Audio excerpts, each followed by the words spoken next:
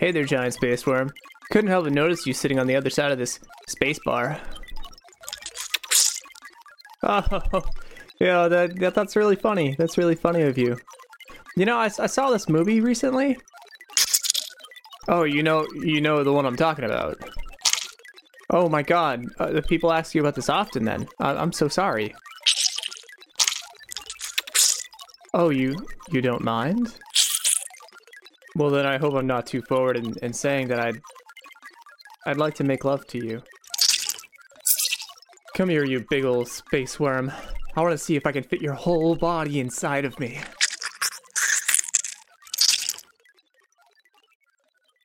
Man, these intros, they just keep getting weirder and weirder, huh? I am your magnificent host, Kyle Seeley, and this is Not Film School. You're up for a fantastic episode today. My guest is Will Podorf. He's a Boston comedian, illustrator, podcaster. The list of shit goes on. He's a really cool dude, and I will be honest, I was a little bit nervous having him on because of the amount of shit that he knows about movies. Because he was gonna make me look like an ass, and he does, but in a good way. We're friends. It's good. To be specific, he works on a podcast called Slanted Hallway. He writes for that podcast, acts in that podcast. If you find you're a fan of him from this episode, go and check that podcast out. It's got a lot of great humor, and it's strongly influenced by things like The Twilight Zone, like little anthology stories. It's a hoot. You need to listen to it. At least one episode. Just give it a shot. I promise you won't be disappointed.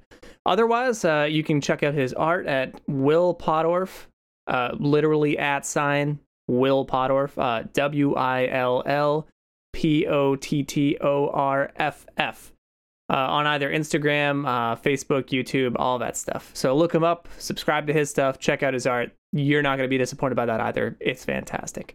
The film that we're going to be talking about today is called Galaxy of Terror. It is prime B film smut. It's trash. It's disgusting. If you watch it, you're going to hate having watched it. And then you're going to talk about it a whole lot, which is exactly where B films should be. It's got Sid Haig, who plays Captain Spaulding from the Rob Zombie films, like House of a Thousand Corpses. It's got Robert Englund, who is Freddy Krueger. It's got Roger Corman, who is a famous B film producer. And then it's got James Cameron as a co-director. So you got the guy that literally did Avatar filming or directing for a movie that has worm rape in it. And I know how it sounds, but trust me, it's not triggering. It's not horrible. You're not going to walk away from this movie being like, oh my God, like, you're going to feel gross in the right way, you know? Like, that's the line that B films dance. You're going to feel gross, but it's going to be okay. And the best part is that you don't actually have to watch it. You can just listen to this entire conversation. I think we did a pretty thorough... Well, the thing is, with this conversation, we don't actually talk too much about the film. We talk kind of like around the film, which is, in my opinion, my favorite episodes. We don't get deep into the plot. There really isn't a good plot to get deep into. So, yeah, this is an episode that you can totally listen to. You don't have to worry about the film. You could go your entire life without ever seeing the film. And Will Podorf would actually urge you not to watch this film. He says that good people don't watch films like this. So if you're good people, don't watch it. I command you. You know what good people do is they listen to the band Pup. P-U-P. Pup.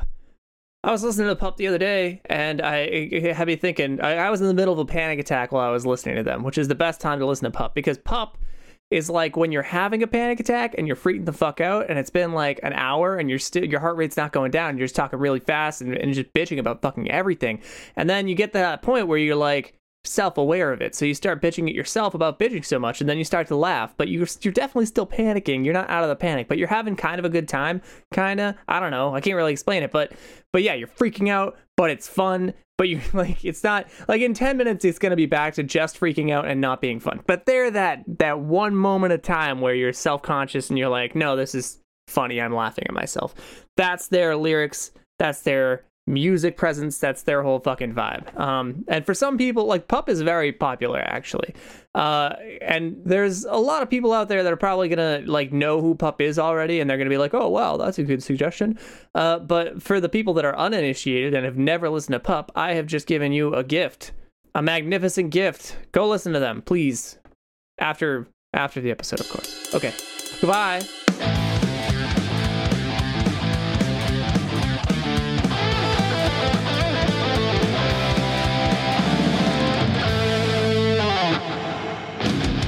Yeah, there you go. All right. Welcome back. I hope you enjoyed the weekend. Honestly, it's all just in the intro, you know? And that's the best kind of formula. When you gotta stick to structure, put it in the beginning, and then the rest. I'm down. Yep. Yeah, structure. Just like the intros to these episodes. That's what Will was talking about. Oh, we're recording now. Oh, okay. Yeah, I did it. Will introduced my show. I made him introduce my show just now. He was talking first. Oh, no. Oh. Yeah. He said he wouldn't. No, I didn't want to step all over your dick. I went through that with you earlier, just about coming on your show. I don't want to be that guy. Just step all over your dick, man. This is your show, and I'm let you introduce it. I'll allow you to introduce your own show. I'm just a step on my dick kind of guy. That's who I am. I vie for that, you know? Yeah, and like I appreciate that, but it is also like I'm sorry. I didn't mean to do that. Well, I made you do it. There's something uncomfortable here. Some uncomfortable chemistry where I'm making you do things you don't want to do. It's fine. You know, it really is fine. Like I'm not going to judge how you run things. All right. Already uncomfortable. Like I understand. I'm not comfortable right now in my own skin. I should be. Oh, as a life thing. Like, it's okay. Actually unrelated, I guess. I'm going off on a tangent. You know, I didn't go to bed until like 4 a.m. last night. Could you believe that? Jesus shit? Christ. I know. I am like, yeah. Thankfully, this isn't a video. Like you're not posting up any video like anywhere, right? With this show and stuff. Yeah. You do video? Oh, okay. Because you will see the don't. Bags just under my eyes. It is like nuts. Yeah, I actually don't. I don't want to let people, like, I don't want to have people think that there's a video version. There isn't. I don't. Oh, okay. It's too much of a pain in the ass. But, yeah, why would you do it too? Especially for a thing where we're talking about movies and stuff. Yeah. At best, I would put, like, you know, video clips in the background. I don't fucking know. It's too much work. Yeah, because it's like, I love that Anthony, you know, he's got Muckville where it has that. You know, it's like it's odd. He puts out a podcast, but it's really just kind of like a Twitch show. So there is a video component to. I don't know. It's like there's pros and cons with that sort of stuff. But I don't know. I do just, you know, when I'm working, I prefer just like podcast ears. You know, it's good, simple. He kicks ass though. He like the amount of content that he's putting out on a regular basis, and then the production quality of his show in general is very impressive. Yes, but also disgusting. I think he's a disgusting individual, and I've been invited so many times on his show, and I show up, and it's just like, you know what? Every time I'm just like spitting on his floor out of disgust. Yeah, fuck Anthony. No. I wouldn't even fuck Anthony. Don't fuck Anthony. Disgusting. Stay away from him. Well, he's a married man, so don't. That's, you know. Is he actually married? No. I don't think he's engaged. He keeps on saying my wife, like, on the show. It bothers me because I don't think he's actually married. Because I'm engaged. We got engaged roughly the same month and stuff, like to my lovely fiance. But I'm not going around saying like, oh, my wife. You know, it's like we're not there yet. Okay. Yeah. It's like right after your first open mic, you say, I am a comedian. This is my identity now, you know? No, yeah, exactly. No. It's like, that is like, I just made out with a woman. We're obviously married now. It's like, no, that's not the thing. No. God damn it. Drives me nuts with that. I didn't want to talk about... I don't mean to be shitting on Muckville or Anthony. I'm just like... That's just the one thing that really does bother me every time I watch this. It's like, she's not your wife yet. You didn't get married. I'm not your best man. What the hell, Anthony? I actually listen to his show too. I like his show, but never the whole thing. I can never get through the whole thing. It's like 3-4 hours. Yeah, it's nuts. It's also like, it's always crazy to be a guest on Muckville because it's like, I really have to say goodbye to my fiance and like drive over, and it's just like this is my day. This is like 8 hours of just like just recording, and it's nuts. He's a maniac for doing it, but I love it. Word. All right, so we're talking about speaking of making people do things they're uncomfortable with. Oh yeah. We're talking about Galaxy of Terror. This is Will's suggestion. It's a pretty good suggestion. I liked it. I've seen this before, actually. I used to go to this place you actually might have performed there. I know Jay performed there and Josh Day performed there. Mill Number 5. Mill Number 5. I've never performed there, actually, but I have heard of it. Yeah, there's a theater where they have like actual movies and films. They were going to have A24 month before COVID shut everything down. So they're legit. And they have all different kinds of acts. But every single Wednesday night at like 7:30, they do a free showing of just straight up B films. Like some of the movies I don't think you could even find. That's how like obscure the movies were. And this was one of them. And yeah, it's a better movie than I thought it was going to be. But a strong condition was that I had to turn on subtitles because I feel like the audio track was like ridiculously quiet, annoyingly quiet. Did you download the movie or? Yeah, I bought it off of Google Play. Not bought it, rented it. Oh, okay. That's interesting because like I don't know. I think I watched it. I can't remember where I watched it exactly. I think it might have been on Shudder because sometimes they'll just throw a lot of Roger Corman exploitation, just kind of B movies up there. I don't know. It also might have just been on HBO, and that's how I saw it, which was probably the most pristine way you could ever watch a film like that, which is like, and I'm not being dismissive. It just it is, definition of a B movie. It's a Roger Corman produced horror sci-fi film with reused footage from other Roger Corman sci-fi horror films. Did he actually reuse his own footage in this? This is a fascinating history of this movie is the fact that it is one of... So originally, a lot of the space battle footage is just from this movie called Battle of the Galaxies, I think, or Battle of the Stars, or Battle Beyond the Stars. I think that's the full title. Yeah. That's the one. That's the one that's currently on Tubi if you want to watch it for free with commercials or whatever. And that's the one that has all the space battle footage that not only did he reuse for Galaxy of Terror, he reused it for another sci-fi horror film that's ripping off a bunch of other sci-fi horror films. He reused it for the Forbidden Planet, I think it's called. All of his names sound like a Misfits song. Yeah, it really is one of those...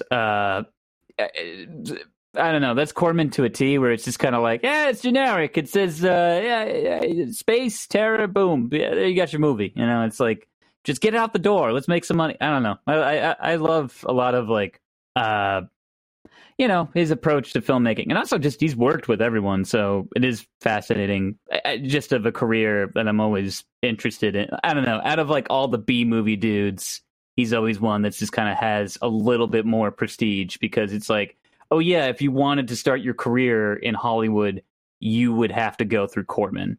It's like, and literally everybody has worked with him. Martin Scorsese, Francis Ford Coppola, James Cameron. Like the list literally goes on where it's like, oh yeah, like Jack Nicholson guys start working on a Corman film. It's like, it's nuts, Fuck. Yeah. After everything I read, I was like, yeah, this guy's cheap as fuck. Yeah, I mean, I think that's part of the appeal for sure. I don't know. And that's also like why I wanted to talk about the movie too, was the fact that like it's a perfect B movie in my head because it's got, I don't know, like what's your research say though? Yeah, there's a whole lot of stuff. It actually, there's more stuff than I could fit. Like I ran out of pages in my notebook and I was just like, I just can't fit all this shit. There's so much shit. Which is a quality B movie thing because there's all sorts of, because now we have everything like computer animated, and like James Cameron worked on this, which I'm sure you know. But James Cameron, in the back of my head, like the first exposure I ever had to him was Avatar. So whenever you'd say the name not James Corman, Robert Corman, James Cameron. Whenever you'd say Cameron, my brain would just be like Avatar, blah. Like I'd have kind of like a gag reflex because of the commercialism of Avatar. So I just have this weird presupposition that if James Cameron is involved, then like blah. But then through research of this, I was like, oh fuck, he's responsible for Terminator. And then reading up on everything he did in this movie for special effects, I was like, holy shit, this guy is wicked cool. Absolutely. Yeah, I have mixed feelings about Cameron in general too. Mainly because he is that's the thing. It's like it is a big love-hate thing, mainly because it is like, oh yeah, he came from that world of low-budget schlock exploitation kind of B movie. That whole world, he was born out of that world. He kind of like he took the time to master every one of like the there's a lot of that stuff too. Like we could get into James Cameron just in general. Like I know like all the stuff just about like how he really trained himself to know how to work the camera. A lot of, I mean, like he knows how to do the lighting, he knows how to do the sound and stuff, and like he even is a talented illustrator. So he actually does a lot of like his own storyboards and stuff like that. It's nuts. You can even like look up storyboards of the Terminator drawn by him, which I never knew, and it was like kind of like, oh, he's a fairly decent illustrator. The only issue I have with him is he's a complete asshole, which, you know, it's the biggest. I don't know. That's at least that's what I've had people who it's one of those weird things where it's like I know illustrators who have secondhand friends who have worked under him on like, you know, movie projects and stuff, and it's just like they literally just have like nothing good to say. And I'm always on the fence with him, where it's just like, yeah, he's a prick, but he did make Terminator, and like I think he's very talented in this and this way, and like blah blah blah. But they're just Terminator turned into its own money making machine, though, in the same kind of gross way that Avatar did. You know? Well, I think it just kind of like I love Terminator because it just kind of like started its own. It was born out of like, you know, B movie schlock and kind of got elevated because it was just so well put together. But it just kind of gave birth to a billion just shitty little B movies because it's like, we'll just do the Terminator. Like there's literally so many of those, like Lady Terminator, Russian Terminator, what was it, Alienator. There's like all these like terrible films. Are those actual names? Yeah, no. I'm just like, look them up. They're fantastic. Kind of.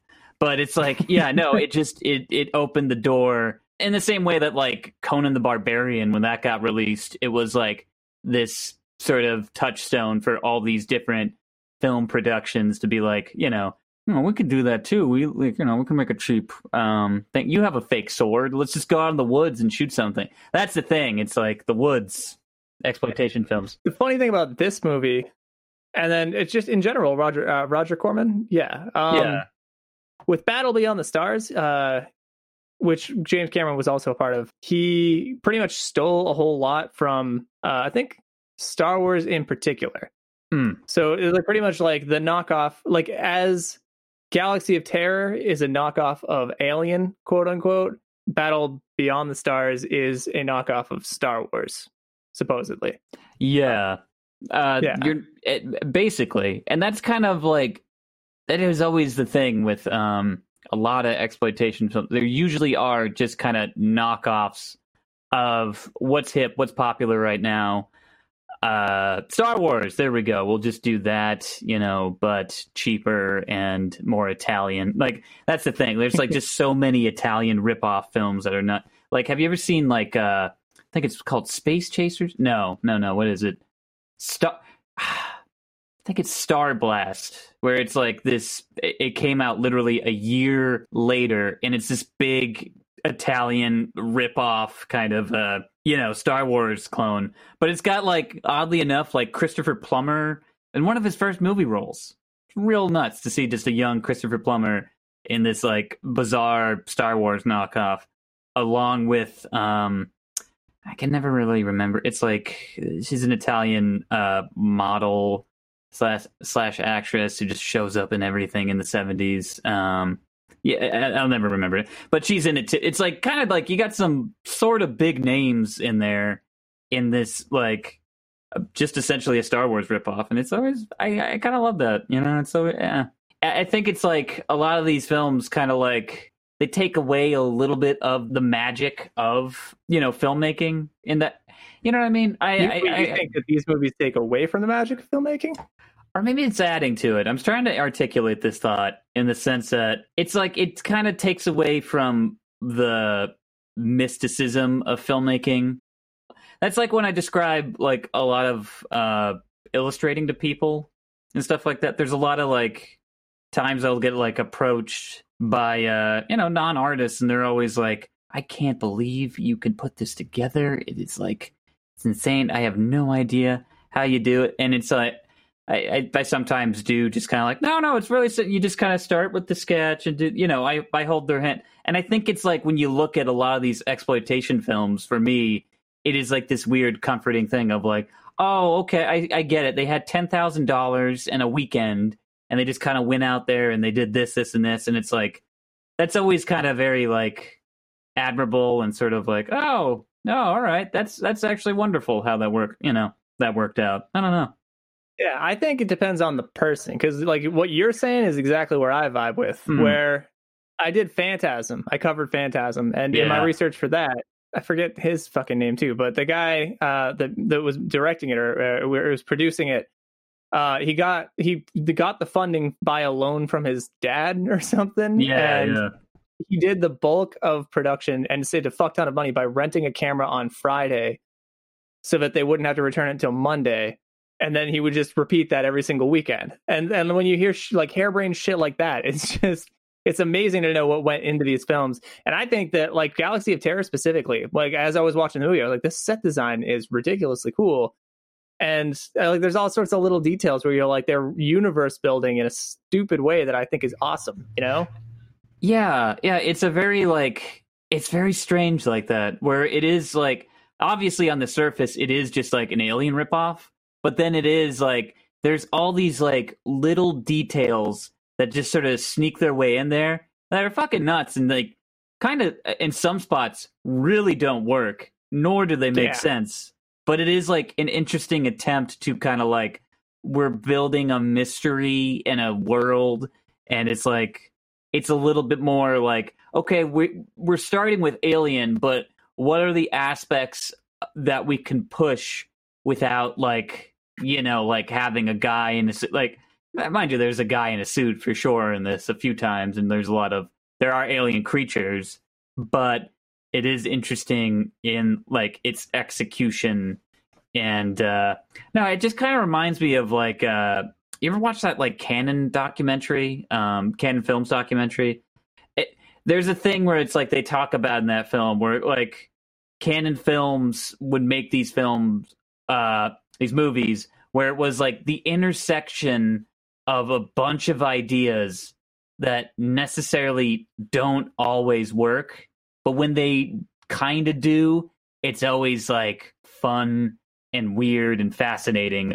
It's never like, you're not bored watching one of those films. It's not like a drawn out like, oh, we're gonna, but there's enough kind of like, and that's what I love about this film too, there's enough kind of like weirdness going on that I'm like, it never bores me every time I watch it. That said, there are some extreme problematic things in the movie, but I guess we will get into that. Well, I was thinking of this earlier. When you were saying that like one movie like Terminator broke the bank for a whole bunch of other shitty sci-fi movies to kind of just try to fill in the blanks. Yeah. Alien kind of did that for science fiction initially, is what I was hearing. Like Alien was like one of the first, because people were used to like in like the around like the 50s and 60s of like just shitty fluff like space films that weren't serious. Nobody had to take them seriously. You could just go and watch them as like a midnight flick or something, and nobody really took science fiction seriously, which made the genre kind of fun, where you get Flash Gordon. Flash Gordon's who I think of when I think of just like complete pulp science fiction. Yeah. And yeah, so with Alien started this whole precedent for sci-fi to start being like serious and have like grit and like reality, like realism, kind of like what The Dark Knight did for comic book movies. Yeah. No, I think that's safe to say. Like, I think it is like just in general, sci-fi in the 70s did go away in a major because it was just kind of like, I don't know, like I always like, I think the biggest one is always Star Wars. I think kind of did set the trend for especially the end of the decade, coming out in 77 and all that. That kind of really opened up the door, like, oh, we could do sci-fi again. And then like Aliens in 79 was kind of like, yeah, but we could also be a little bit grittier and like have some, you know, because I think they're both in that gritty kind of territory of like a junk future aesthetic that just, you know, then would just get repeated so much in the 80s and stuff where it's just like, you know, Cyborg Man. I don't know if that's a movie or not, but it should be. But yeah, you know, Blade Runner and all those other, like, they kind of ran with that aesthetic and that kind of, you know, the genre definitely came back then. Because otherwise, like, sci-fi in the 70s, it was kind of desperate and all over the place, where it's like you'd have interesting things like Logan's Run that was kind of like wild and sort of like, what's this about? All right, it's also very horny. I mean, like a lot of that, like Zardos is very psychedelic, weird like 70s sci-fi. And that's, then like Sean Connery, right? yeah, Zed. John Borman directed that too, which is nuts. That's such a weird film. Yeah, it's like it's up there. It's I don't know. That's one of those like it's so bad it's good kind of things. It's like I don't know. It's all over the place for me. But that said, like it wasn't until I think Star Wars and Alien that it was like, oh yeah, the genre is kind of back, and more importantly, it's commercially something that people could invest in. You know, like, oh yeah, like I mean, for the studios especially, they were like, oh, we got ourselves can make money off that. Yeah. Yeah, the two things that come to mind with what we're talking about though is the first thing is all of the shitty like one-off details that this movie seems to have, like weird universe building. Like there's a religion. The guy that Captain Spaulding, he's like, I live and die by the crystals. Yeah. It seemed like a religious thing. And he's like refusing guns, which is weird. Seems like a universe building thing. And then you've got kind of Jedis because people are psychic for some fucking reason. And that's it's thorough throughout the movie, so it didn't piss me off. But it was kind of a weird like universe thing. And then like so pretty much all of these little weird details are very likely thrown in there to appeal to investors so that they're like, no, there's a deep universe behind this movie, so that movies like Alien and Star Wars that have that level of detail in the plot, like this, they're trying to hold this up to that standard because those set a standard for this to try to emulate. And instead it's just kind of shitty and tacked together, you know? Yeah. And it's funny you say investors because like a big part of especially a lot of these like New World Pictures deals, especially for Corman, a lot of it was like a lot of these foreign investors who were just kind of like, we want this, this, and this in the movie. Okay. Put that in the movie, like legally, like they would write that out in their contracts. Okay. Put this like, in legally. Yeah, I mean, like it was that thing. It's just a fascinating thing where it's like, oh yeah, you have to have this, this, and this. Everything else, whatever. So it was like they could just get like this weird blank check. They just kind of had to like, okay, let's tick off the boxes, and then we can, you know, let's have all this stuff, you know, that they want, but we can also have our glowing head emperor man who's a god or like, I don't know, but he's talking to an old witch, okay, and like, yeah, then it's like, oh, there's Sid Haig and like Freddy Krueger before he was Freddy Krueger running around, you know, Robert Englund, which is not, that's the other thing too. It's just like weird, like you got like two big horror guys in there before there were big horror guys running around in this like, oh, wow, you know, I don't know. Yeah, you got, what's his name? Sid Haig. Doesn't even have any lines. The one line that he has is "I live and die by the crystals," and then he cut off his dies arm. by the crystals. He did get killed by the crystals. Yeah, he lived and died by them because he had fear. Though that's the whole thing. Don't have fear, because Freddy Krueger's there. I mean, Robert Englund. Yeah, that's a very 80s sentiment. It's like there's nothing to fear but fear itself kind of shit. That's the thing. It's like, it is like a weird... I always think that too when I watch it, and I see Robert Englund, and it's just like, oh, yeah, right, it's all in their heads. It's a fear illusion sort of thing. Oh, and then it's like his thing. Yeah. After Freddy Krueger. Like, I think the fourth one, that's pretty much that's how they officially, like, defeat him. The girl's just like, oh, wait, I don't need to be afraid. I shouldn't be afraid. And then Freddy Krueger's like, wait, no, be afraid. And then he like melts just because she's not afraid. Well, she's the Dream Master. This is the thing. Alice is the Dream Master in part 4. She collects all the other Dream Warriors' powers to use it against Freddy Krueger. And she joins forces with Freddy Krueger's mother, who is a nun who was raped by 1,000 maniacs and stuff. And Amanda Krueger is her name. And Alice and her team up to destroy Freddy Krueger in the fourth film. You know, I don't mean to be, once again, not stepping on your dick. I'm just saying that's just the lore. And yeah, I have one Blu-ray. I have one Blu-ray collection of Freddy Krueger, like the Nightmare Element. Like I brought the one box set to your collector's edition special set. Oh, it's worth of okay. knowledge. It's okay. So I'm sorry. I defer. No. I defer completely too. By the way, I feel like as far as B films go, or in general, like horror, like everything I know about you, you probably completely take the cake, and I am just a tourist. No, so, it's all good. I mean, everybody knows. I will say, like, I obsess over this stuff in a way that's like not healthy. / I probably should be learning a new language, how to do my taxes properly. There's a lot of other life things I should be really, gleaning, but I could just list off every film that came out in 1981. That's like a Roger Corman ripoff thing. It's like the important thing is that you've got a wife, and you've got you've got a fiance, and you've got an apartment. And you've got a job. You got those three things. Who gives a shit? Yeah, I guess that's true. Yeah, I mean, what I do on the weekends, fuck you. I don't care.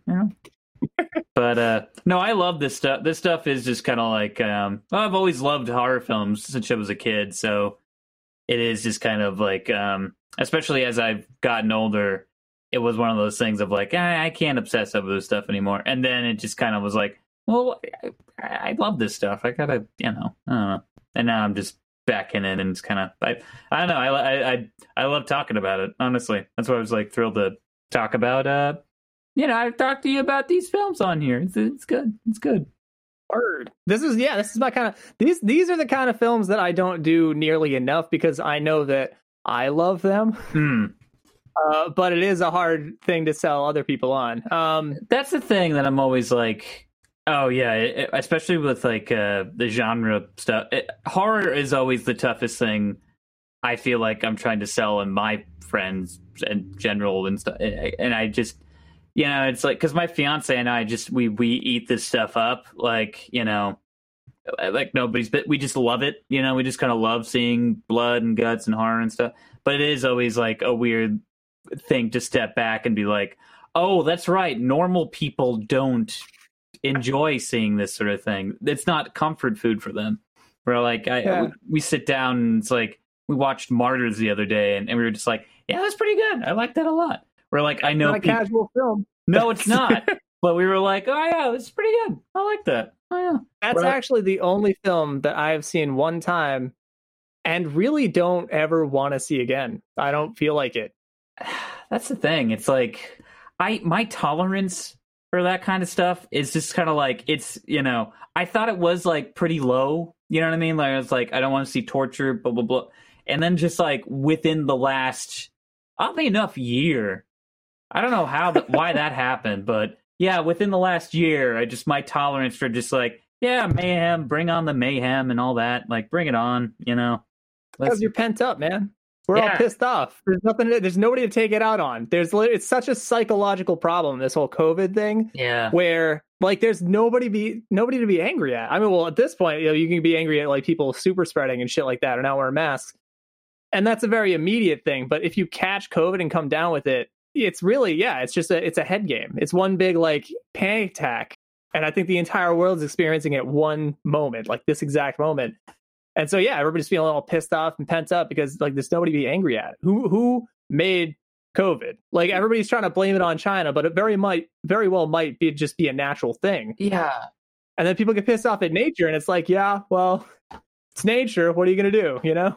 Yeah, it's like I accepted that like way in the beginning and stuff. Like, okay, yeah, I think it is just kind of like seeing the world just kind of like really turn to shit in the last year and stuff, and just kind of like everything that went down and all this just like life trauma and just like it really did. I think in a way, just I just got so numbed. You know, I really did. Yeah.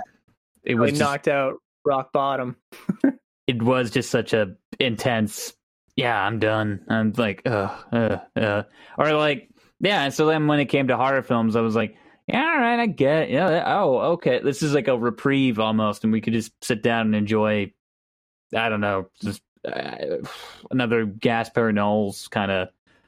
We rewatched like Climax, and it was like the first time we watched it together. It was I think we both had like a mild panic attack, and then now we're like, that was good. I liked it. Yeah, I watched a movie that I'm probably gonna have to recover it. I lost the file for it. I was supposed to release an episode for it with my older brother. Oh. Or the file became corrupted because my audio interface went to shit. But it's called. It was a Turkish movie. Oh, was it Baskin? Baskin. Yeah. That's real fucked up. Yeah. So you guys watched it? Yeah, I've seen it. It's messed up. But that was like the first movie like during quarantine where I was watching it, and I kind of paused it for a minute and was like, do I really want to do this? So like, if I die of COVID next week, I'm going to be choking on my own throat thinking about this movie. Do I want that? Do I want this to be tied to like the last thoughts that I might potentially have, It's like 50-50 with me. 50-50 in the sense that like, oh yeah, part of it does seem like a challenge sometimes, or it's just like, yeah, fuck you. This is the film you want to make. Let's go. I'll watch your stupid film. Like you're trying to be provocative and kind of like, all right, I'll take your challenge. Yeah, throw the misery in my face. Like it's part that and part like I do enjoy like something that is kind of like, oh yeah, like I want to push buttons, like a Lars von Trier who's just kind of like in your face and sort of like, this is what this is it. Like get ready. Like I'm put this and this in your face. So you're gonna have to deal with. I don't know. It's kind of like. It's part of the appeal of like a lot of B exploitation films in my mind too. Is just kind of like, yeah, they just kind of like they're obviously it's not in any good sort of taste or kind of like it's not trying to say anything greater with like a lot of the stuff being depicted in this, or like it's trying to comment on it in an interesting or tasteful way. But I do appreciate that it's out there. As a like, hey, yeah, like I don't know, like I've watched Street Trash so many times. Like, you ever seen Street Trash? I haven't. No. It's a low budget. It's basically that thing of like the filmmakers just kind of really went out of their way to make a film that's just kind of like, oh yeah, every offensive thing in the book we're gonna put it in this movie and just kind of like unnerve you. And it's like necessarily is that movie good? No, but I do appreciate that it exists and it can challenge you. And it's like there should be films that challenge you, because otherwise, like, I don't know, it just gets kind of boring. So one problem I have with specifically exploitation and that I get worried about is like we all know it's not being tastefully done. It's shit. It's not. It's trash. It's what we signed up for. I Right. love. Like aspects that I like specifically about Galaxy of Terror are the artistic direction of it. like the special effects, because it's not CGI. It's like they literally. One thing is, James Cameron put an electrical current through a severed arm to make maggots wiggle around because the maggots weren't wiggling. Like that kind of ingenuity, yeah. Like you can just animate worms wiggling around, or you can come up with that solution, and that is the kind of shit that I like really get attracted to with these movies. The shitty B-movie subplots are charming, but yeah, I'm there for the special effects. I'm there for like animal guts. They used real animal guts in this film, which That's I'm sure always somebody fun. has qualms with that, but yeah, I think that shit's cool, and I like when you see it happening on this. Like there's the death with the psychic girl who gets like squeezed to death by wires. That's pretty cool. That shit's just fucked up. I love that. I love like it's creative on a lot of different layers, because you can just say somebody got squeezed to death, and seeing it is a totally different thing than me saying it.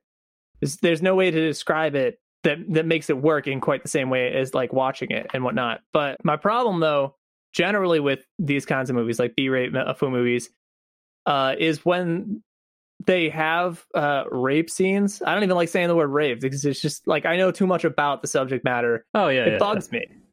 And yeah, so in this movie, at one point, there is a female actor or actress who comes into conflict with a giant worm. Yeah, it's one of the most bizarre rape scenes of I might even say of all time. I don't really know another one. Well, actually, no. I was Was that? Like, why did it? Okay, all right. Well, I thought there's a story. Yeah, when I was looking at it, like as I was watching the movie, I was thinking like, what the fuck is the motivation for a scene here? So I paused the movie and I wrote down my own little theory where I was like, the only reason you would put something like this, which is starkly contrasting the entire film, like breaking the entire atmosphere, everything, like you're sacrificing everything that you've set up so far in this movie for this specific scene. That tells you something. And what I thought was, it's got to be an investor thing where the investors were like, you have to hit these bullet points. One of them has to be a gratuitous sex scene. And the backstory says that it didn't have to be a giant worm. Yep. Or she didn't have to be covered in slime. It didn't have to be that. It could have just been like, I don't know, psychic girl and mustache guy hooking up. Could have been something simple. But Roger Corman was like, yeah, let's just fucking do this, you know? And so they impromptu wrote the scene, like they made it worse and more gratuitous, and then they filmed the whole thing. But one of the concerns is that the actress that does that scene, she showed up on set and then she read the script. She was like, hold up, nudity? I wasn't told about nudity. Yeah. I didn't know I was going to do that. She kind of got like, you know, sideswiped by that. And then they said that she'd use a body double. So, or they like Roger Corman got like a complaint from her agent or something like that. Yeah. And then he was told like, you can't do a nude scene with her. So he was like, okay, fine, we'll use a body double. And then supposedly, like I had to do a whole fuck ton of digging because there's so many different perspectives on this specific situation, where some people say that it was strictly a body double. Other people say it's like 50-50 with her. And then there's other accounts that are like, she just went and did it. And then I heard an interview with her actually, where she, at one point at the end of the interview, she was like, yeah, at one point I was just I had a little bit of brandy and next thing I knew, I was laying down under this thing. We were doing the scene. And I was like, well, that does not sound good, you know?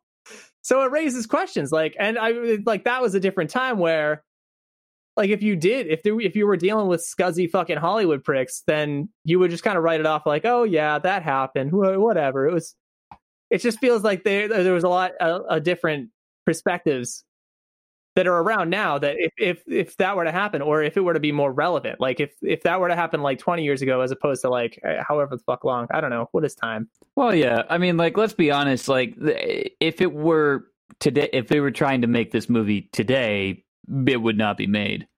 It just is that thing of like, it is just that kind of I don't know, it is of its time, but at the same it's like what's the word exactly? It just is disgusting. I don't really know. It's like it is a disgusting kind of especially that time where it was really kind of they were just really forcing a lot of actresses and stuff. There was like just kind of It's interesting. I saw a documentary about this too. It's on Hulu right now called Skin, and it just kind of covers all the decades of nudity in film, and it's always a weird kind of 50-50 with anything, where it's like half the people who participated in some of these scenes and stuff always say that, like, I was exploited, I didn't want to do the scene, like I was forced to because of my contract, and it's always really gross, and it's like you get that like gross side of Hollywood. And then the others are just kind of like, yeah, it was a paycheck and I got it. It was all right. I didn't care, and it's like, there is always like, I think, a balance of that. But with a situation like this, where it is just so weirdly cynical and just kind of like, well, we have to have it in the movie. We have to have some sort of nudity. And then just to kind of rope it up with like worm rape. It's real bizarre. Real bizarre shit. And I think they learned their lesson, because like, I think 2 years after this, once again, Corman would, reuse the same footage for all the space stuff in the Forbidden Planet movie. But they have a level of gratuitous nudity in that, but it's kind of just into like, oh, it's a shower scene. We're all in the shower and stuff. It's very kind of like, we're just naked, but for no real reason. We're just standing topless here, having a conversation with each other. Why? I don't know, because like women like to shower to get. It's like, at least they kind of like. I got it out of it. Yeah, they learned like, I don't think people appreciate the worm rape. There's probably a better way to kind of get that. But it's also just like with all those exploitation films, they always do kind of have that like threat of rape and stuff. It's very tasteless. It's very gross.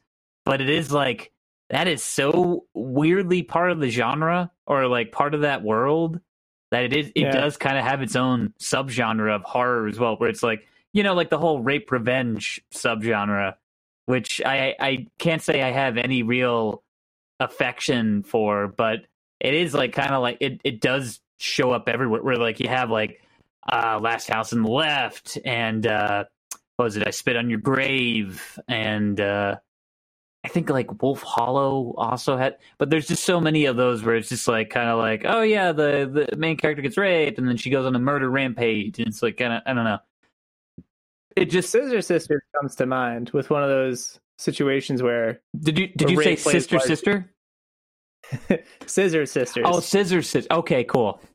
Because if Sister Sister had a rape revenge subplot, that would be pretty intense. But I haven't seen that show in forever.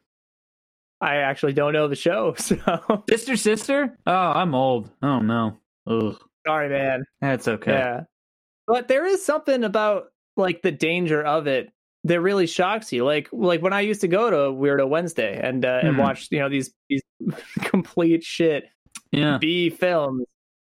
Like I always knew I was gonna see something like kind of like the worm rape scene in this, where it's like it kind of slaps you in the face. You're like, holy fuck, what am I watching here? Yeah. And that's a large appeal, probably even for me. So, okay, all right. I think the people who like horror are probably like fucked up. Like something's happened. Like things have not gone right. And then like, man, I can't speak for you. I don't know you. But for me... Sorry, I was for the listener. I was kind of like bobbing my head, like, I don't know, I'm not that fucked up. Yeah, that's what all the not fucked up people say. That is true.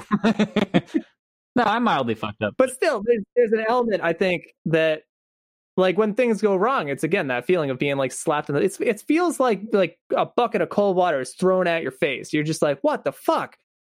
And I feel like having felt that feeling in real life. Maybe I even identify with it a little bit. Like people with PTSD, I know, like I'm from the people who have PTSD that I know that I've talked through this with. They generally do like horror, which is interesting because they survived the events. Why would they want to revisit it? And I think because it does tap into that part of your lizard brain that really freaks you out, and everything's so mundane and disconnected that it kind of reminds you like that you're real in a way if you get exposed to like severe events through films. I don't know. That's my theory. No, and I think that's a sound theory. I think it is that thing of that people don't appreciate with horror films is they do kind of touch upon, because in my mind horror is like just drama except to the extreme, where in most drama it is like about a conflict about I don't know, in a lot of cases a lot of drama films deal with death, and sometimes how they deal with death is either like, oh, they have something meaningful to say, or it's just kind of a backdrop, and it's not really like necessarily addressed in a adult manner. I think like the really great horror films always do address death in a way that's like they get into darker subject matters that just other dramas don't do or don't do right sometimes. Like my favorite example of this is so like two plot like have you seen Last House on the Left? Yeah.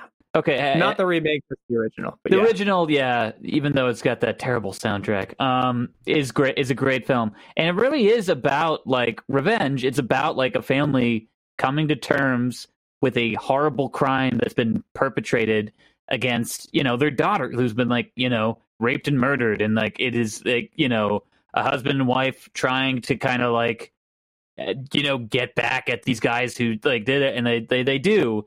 Very similar plot to Death Wish that came out the same year with Charles Bronson and stuff. Just, literally like, wife murdered, daughter, left for dead, blah, blah, blah. Goes out, finds a bunch of, drug dealers, and starts shooting up a bunch of like, street people, So that's also kind of racist in its own way, which, yeah, whatever.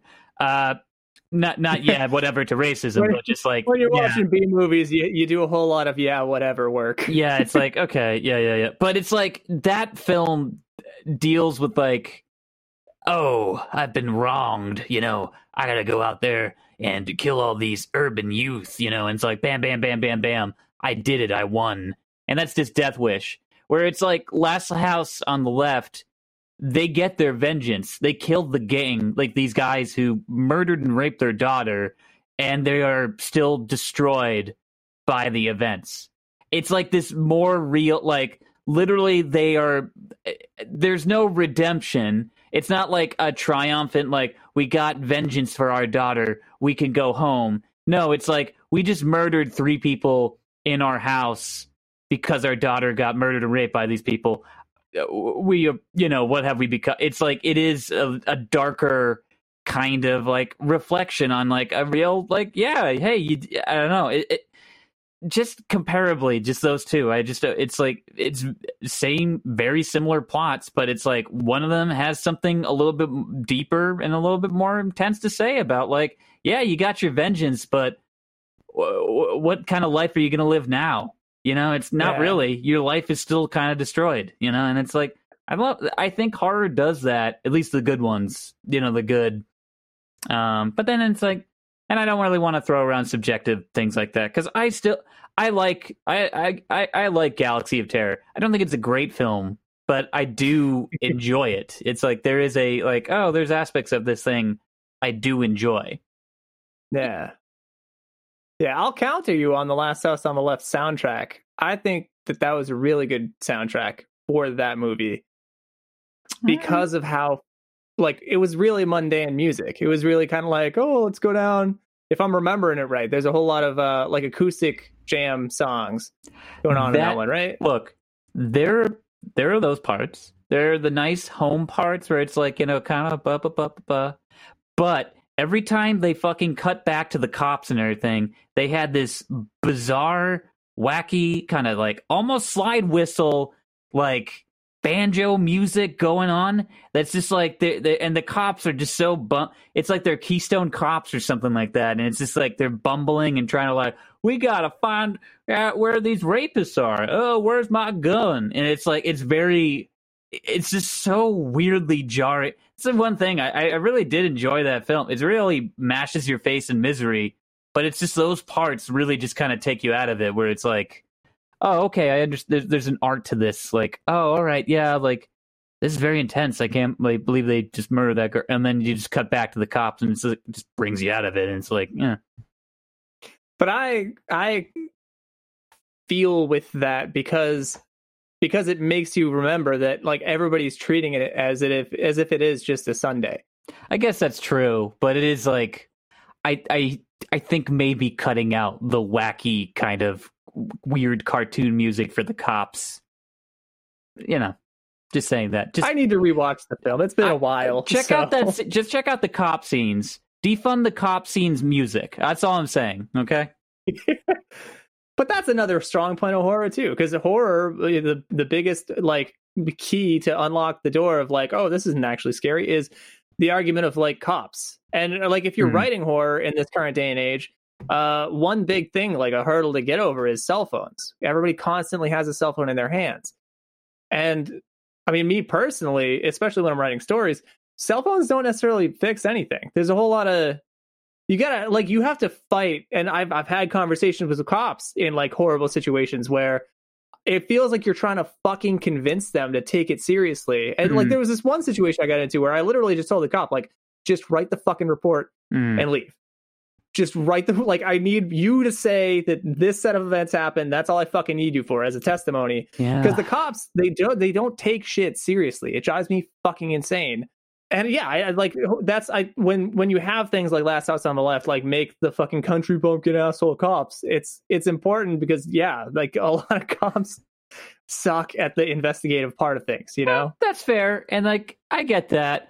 It just, I'll just say it just was so jarring hearing them. Trust me, it's just the one thing that just is like, what am I listening to right now? It's not even like, I don't know.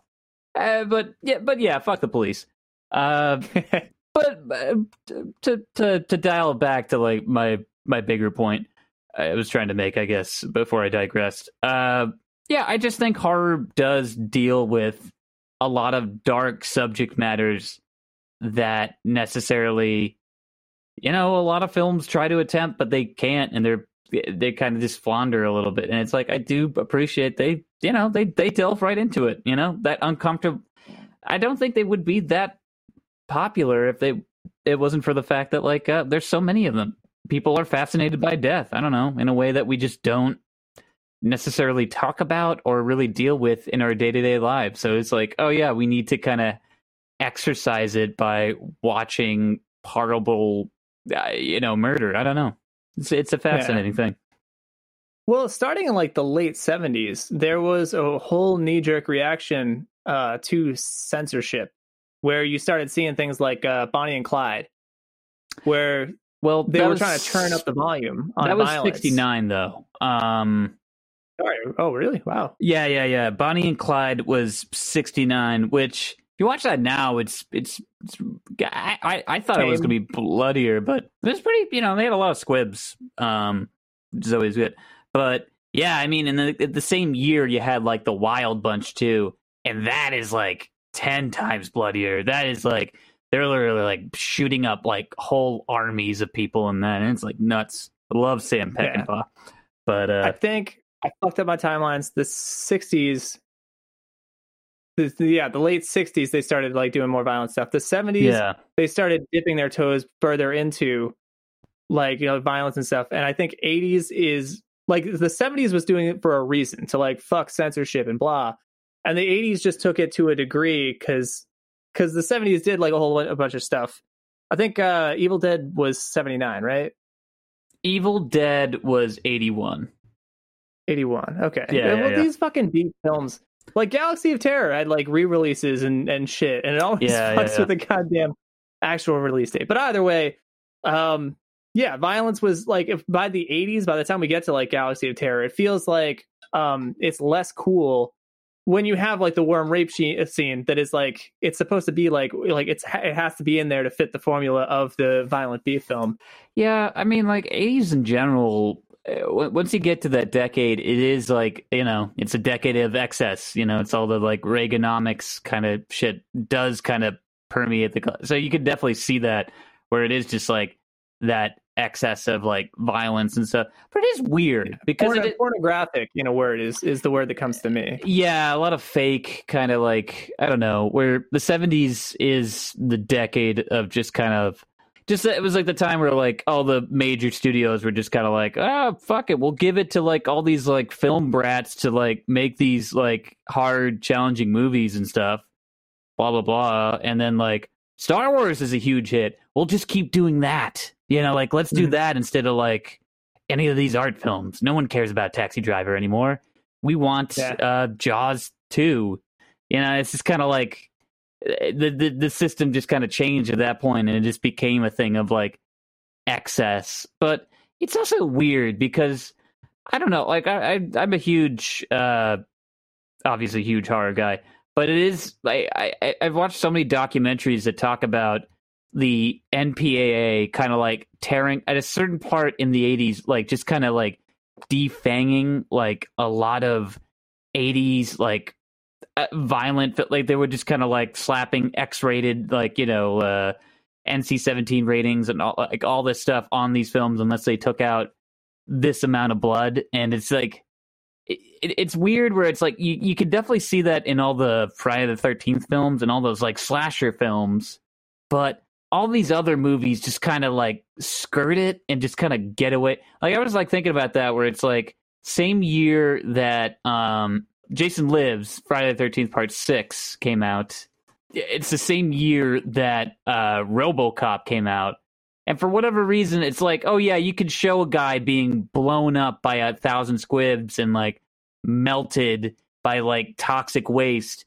But they were just all over, you know, Friday the 13th. It was like, okay, you got to cut that down. You can't show that much blood. You can't show that, you know, we're going to give an X rating if you have this like back crushing scene go on any longer. And it's like, but I think it is just that thing of like, there is a bias against the genre on that weird way where it's like, yeah, the RoboCop I would say is like 10 times more violent than Friday the 13th Part 6, you know, and they came out the same year, but that was the one that the MPAA was just kind of like, nah, get, you know, this, that's RoboCop. Fuck you. Yeah, you know. Fuck, like, fuck the rest of these guys, but specifically, fuck you. Yeah, we can make more toys with RoboCop, not... Yeah. What's this, Jason Voorhees? No. He doesn't get a cartoon. How can we make a cartoon series out of him?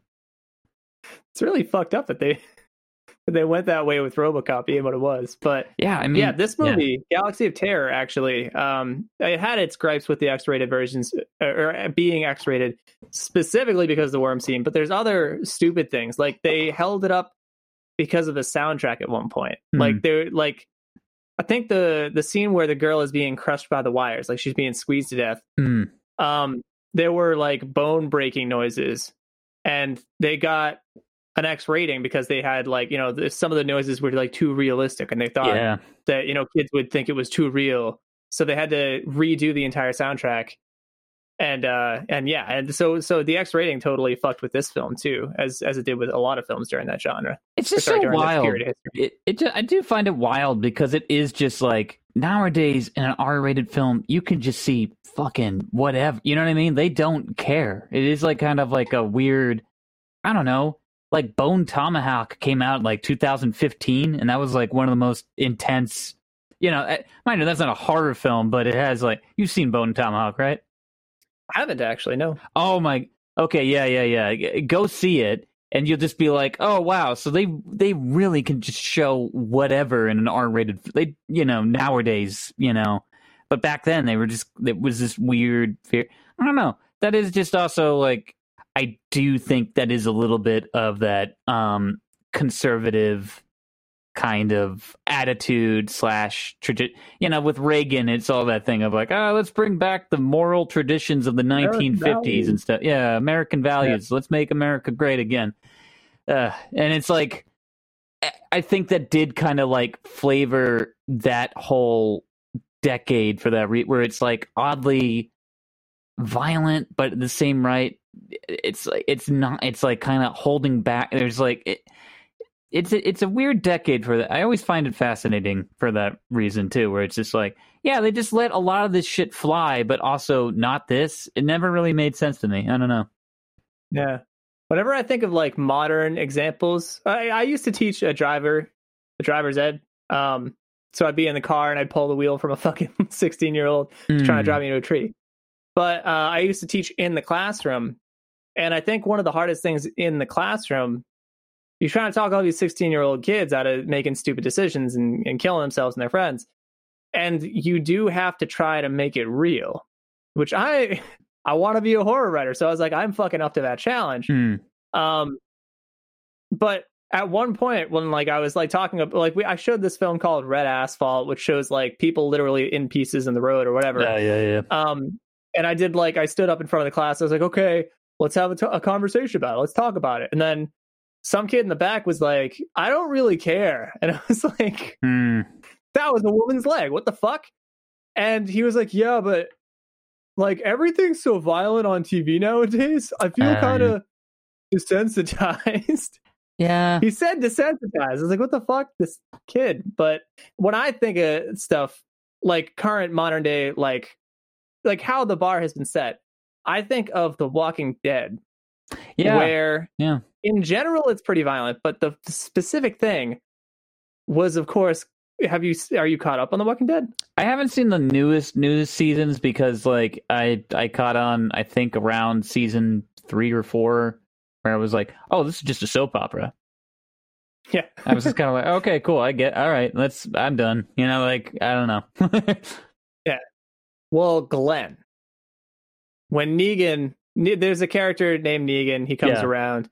I've also read the comic book, so I'm like, it's, yeah, I don't want to be that nerd, but it is that thing of like, oh yeah, I knew like, oh, this is going to happen, this guy's going to, so like, I wasn't never really too surprised, but it is like, I know what you're talking about though.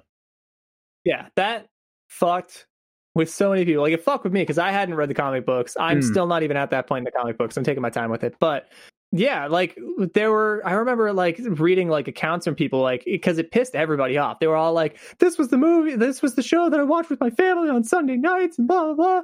And there was this kid that was bitching like I grew up watching The Walking Dead. Like I started watching when I was like 6 years old and I've literally grown up with this character and I watched his fucking eyeballs pop out of his skull. Yeah. And like, I mean, yeah, like I watch so much horror that like it's a Passover. Like I'm like, oh yeah, that's fucked up. But there is an amount, like it's jarring, the level of detail and the sound of his like the bat smacking his skull. The reason that sets like a certain bar for me personally is because that's television. You know, it's not even like HBO or some premium channel. It's AMC. Yeah, I will say like I feel like I mean I think Breaking Bad definitely opened the door for that kind of where it's just like, oh yeah, we could just show violent shit on TV now and people are cool with it. Like it is weird where it is like just that slow erosion of just kind of like, you know, what can you show me? Like, you know, where it's like, I don't know, years ago, I don't think any of these shows could exist. Or it's like, you know, like The Walking Dead kind of got away with it for a while because it was like, I think the disconnect of like, oh, they're murdering zombies and stuff. That's fine. So like, they're technically already dead. So there's like this weird carte blanche to just kind of like, yeah, you can just do whatever fucked up thing you want to do to a body, you know. It's like what, you know, it's like, and people just accepted it because it was like, I think video games did that too, where just they were so, a zombie is so innocuous to kind of like whatever you want to, like, oh yeah, you take a samurai sword, you cut off the head, its brain falls out, it's fun, you know. It's like whatever, you know, it's technically not a human life, it's brain dead, it's a zombie, you know. I don't know. That's have you seen The Sopranos? Yeah, I love The Sopranos. That's up there for like premiere but that once again, that's like HBO. There's like a paywall kind of thing. Yeah. AMC, yeah, that's the thing. Walking Dead did kind of like it was bring it to the masses to the home where it's like you could be watching. I mean, they have marathons on AMC right now. You could just watch like all the season, they catch up for season 8 of Walking Dead with our 7-season marathon that we're going to be having until like the premiere, and you could be watching at like 2 p.m. on a Wednesday. Glenn get his head bashed in, and it's just kind of like Jesus, you know. Yeah. It's just no one. It's like no one cares. It's just like, oh yeah, you know. What are you gonna Yeah, do? well, at the very least, like if people did give a shit at this point, they've like dealt with it, came to terms with it, and yeah, that's how the standard got set Yeah. for that. So yeah, now things are just getting real messy, and I don't want to sound like like a censorship dude from No, the no, fucking no. 80s, but it's a little. It's so as a writer, like and you do a lot of shit too, like the slanted hallway, Yeah. which is mostly it's comedy is the general vibe I get from it. But when you're writing shit, especially for a genre like horror, there's like Stephen King has the two. The set You got this. You got it. he's got the dichotomy of horror where either you go for the psychological, like the thriller, or you go for the gross out. Which Glenn having his face bashed in would be the gross out, like they leaned into the gore. But nowadays, like I find myself, if I'm writing a story, if I do want to lean into gore, it's not that I feel like it's tasteless, it's just that it's been used so much that I don't think it adds to stories. But then if you omit the gore, so yeah, this relates to Galaxy of Horror actually, where the film I think would probably be better without the worm rape scene. I think that one scene really knocks the class of this film down like 5 tiers. But the weird thing is that this film got an original release under the name, like a different name. It wasn't like Quest. Yeah, there's something. There's some like it's like it got re-released as like so many different things because it was like like it was being shown in Italian theaters, and that always happens. Where it's just like space galaxy horror, like I don't know, but yeah. But with the re-releases and stuff, the one that got it to moderate successfulness, of course, was being called Galaxy of Horror, and then they did this cool like heavy metal kind of, and by heavy metal I mean like the art company heavy metal or the magazine company. They did like a heavy metal kind of style cover for it, which people were like, "Oh yeah, that looks cooler." But the big thing is that it got a reputation for being the Worm movie. Yeah, like that Worm movie. And like, so I feel like it was a shittier movie because of that scene. But it seems like the shock value of that scene might have, in the long run, saved this movie. Yeah, I mean, like I don't necessarily think. I don't know. It's like I'm not saying like the worm scene is integral to the film. Like you could lose it and stuff. Like it's an intense film, but it is also like I do appreciate it being in there for the sole fact of like, yeah, they just kind of like had this crazy idea and they went for it. Be it like it's not alien taste at all. I find it like extremely tasteless, but at the same time, I appreciate like. Just that thing of like, well, they went for it, they tried it, they were like, okay, let's do this kind of intense thing, because otherwise the film is also just kind of like a collection in my mind of just cool kills and stuff. Like that's the other thing with horror that's always a big aspect of like, someone who has dabbled in some prosthetics making and stuff. Like me and Deanna, my fiance, have kind of like, we've done some stuff, we've made face casts and stuff like that. We've dabbled in that world very little, but enough to the point that like I watch a film like this and I am kind of like, I like sort of seeing the seams of kind of like, okay, how do they put that together? And that's how I watch a lot of horror films in general too, where I do appreciate the first viewing of like, okay, this is intense. That's an intense kill. That's an intense kill. But there is always that thing spinning in the back of my head about like, especially with 80s horror, how do they get that kill there? It's like, okay, so I see the thing of like, they reverse that shot. So like when the fake knife goes in the head, they're actually pulling the knife out. It's not going in, and they put it, it's like, there's shit like that I always love, just kind of pulling over. And that for a film like this, it's like, you can see a lot of the seams and stuff where it's like, okay, I can see the, like the arm, like, the maggots and stuff, kind of like, oh yeah, it's like they're using a magnet to or like using like electricity to kind of have the magnets kind of, sorry, did I say magnets or maggots? I'm tired. Maggots. Maggots. They're using an electromagnet to, or not electromagnet. No, just it's Yeah, electric. they're using electricity to. They're plugging in zap the arm. maggot. Yeah, there's a socket. They plug the arm in. The maggots move. It's beautiful. But that's the shit that I always come back to with these films and just kind of like, oh yeah, let's see how they made these worms and stuff. Let's see the seam, like, because you can sort of see the seams. There's really bad exploitation films. You can always catch the seams in there, and it's always those are the ones I love seeing. Almost as much as like when you watch an Alien, and it's like, oh, this movie is seamless. It's just like, oh yeah, it's just so pristine and kind of like well lit, and they understood like we gotta really shoot around a guy in a suit, because ultimately that's what this film is. It's a guy in a suit. How do we work around that? To not really have it be a guy in a suit, and they do it beautifully, and you're invested in all that shit.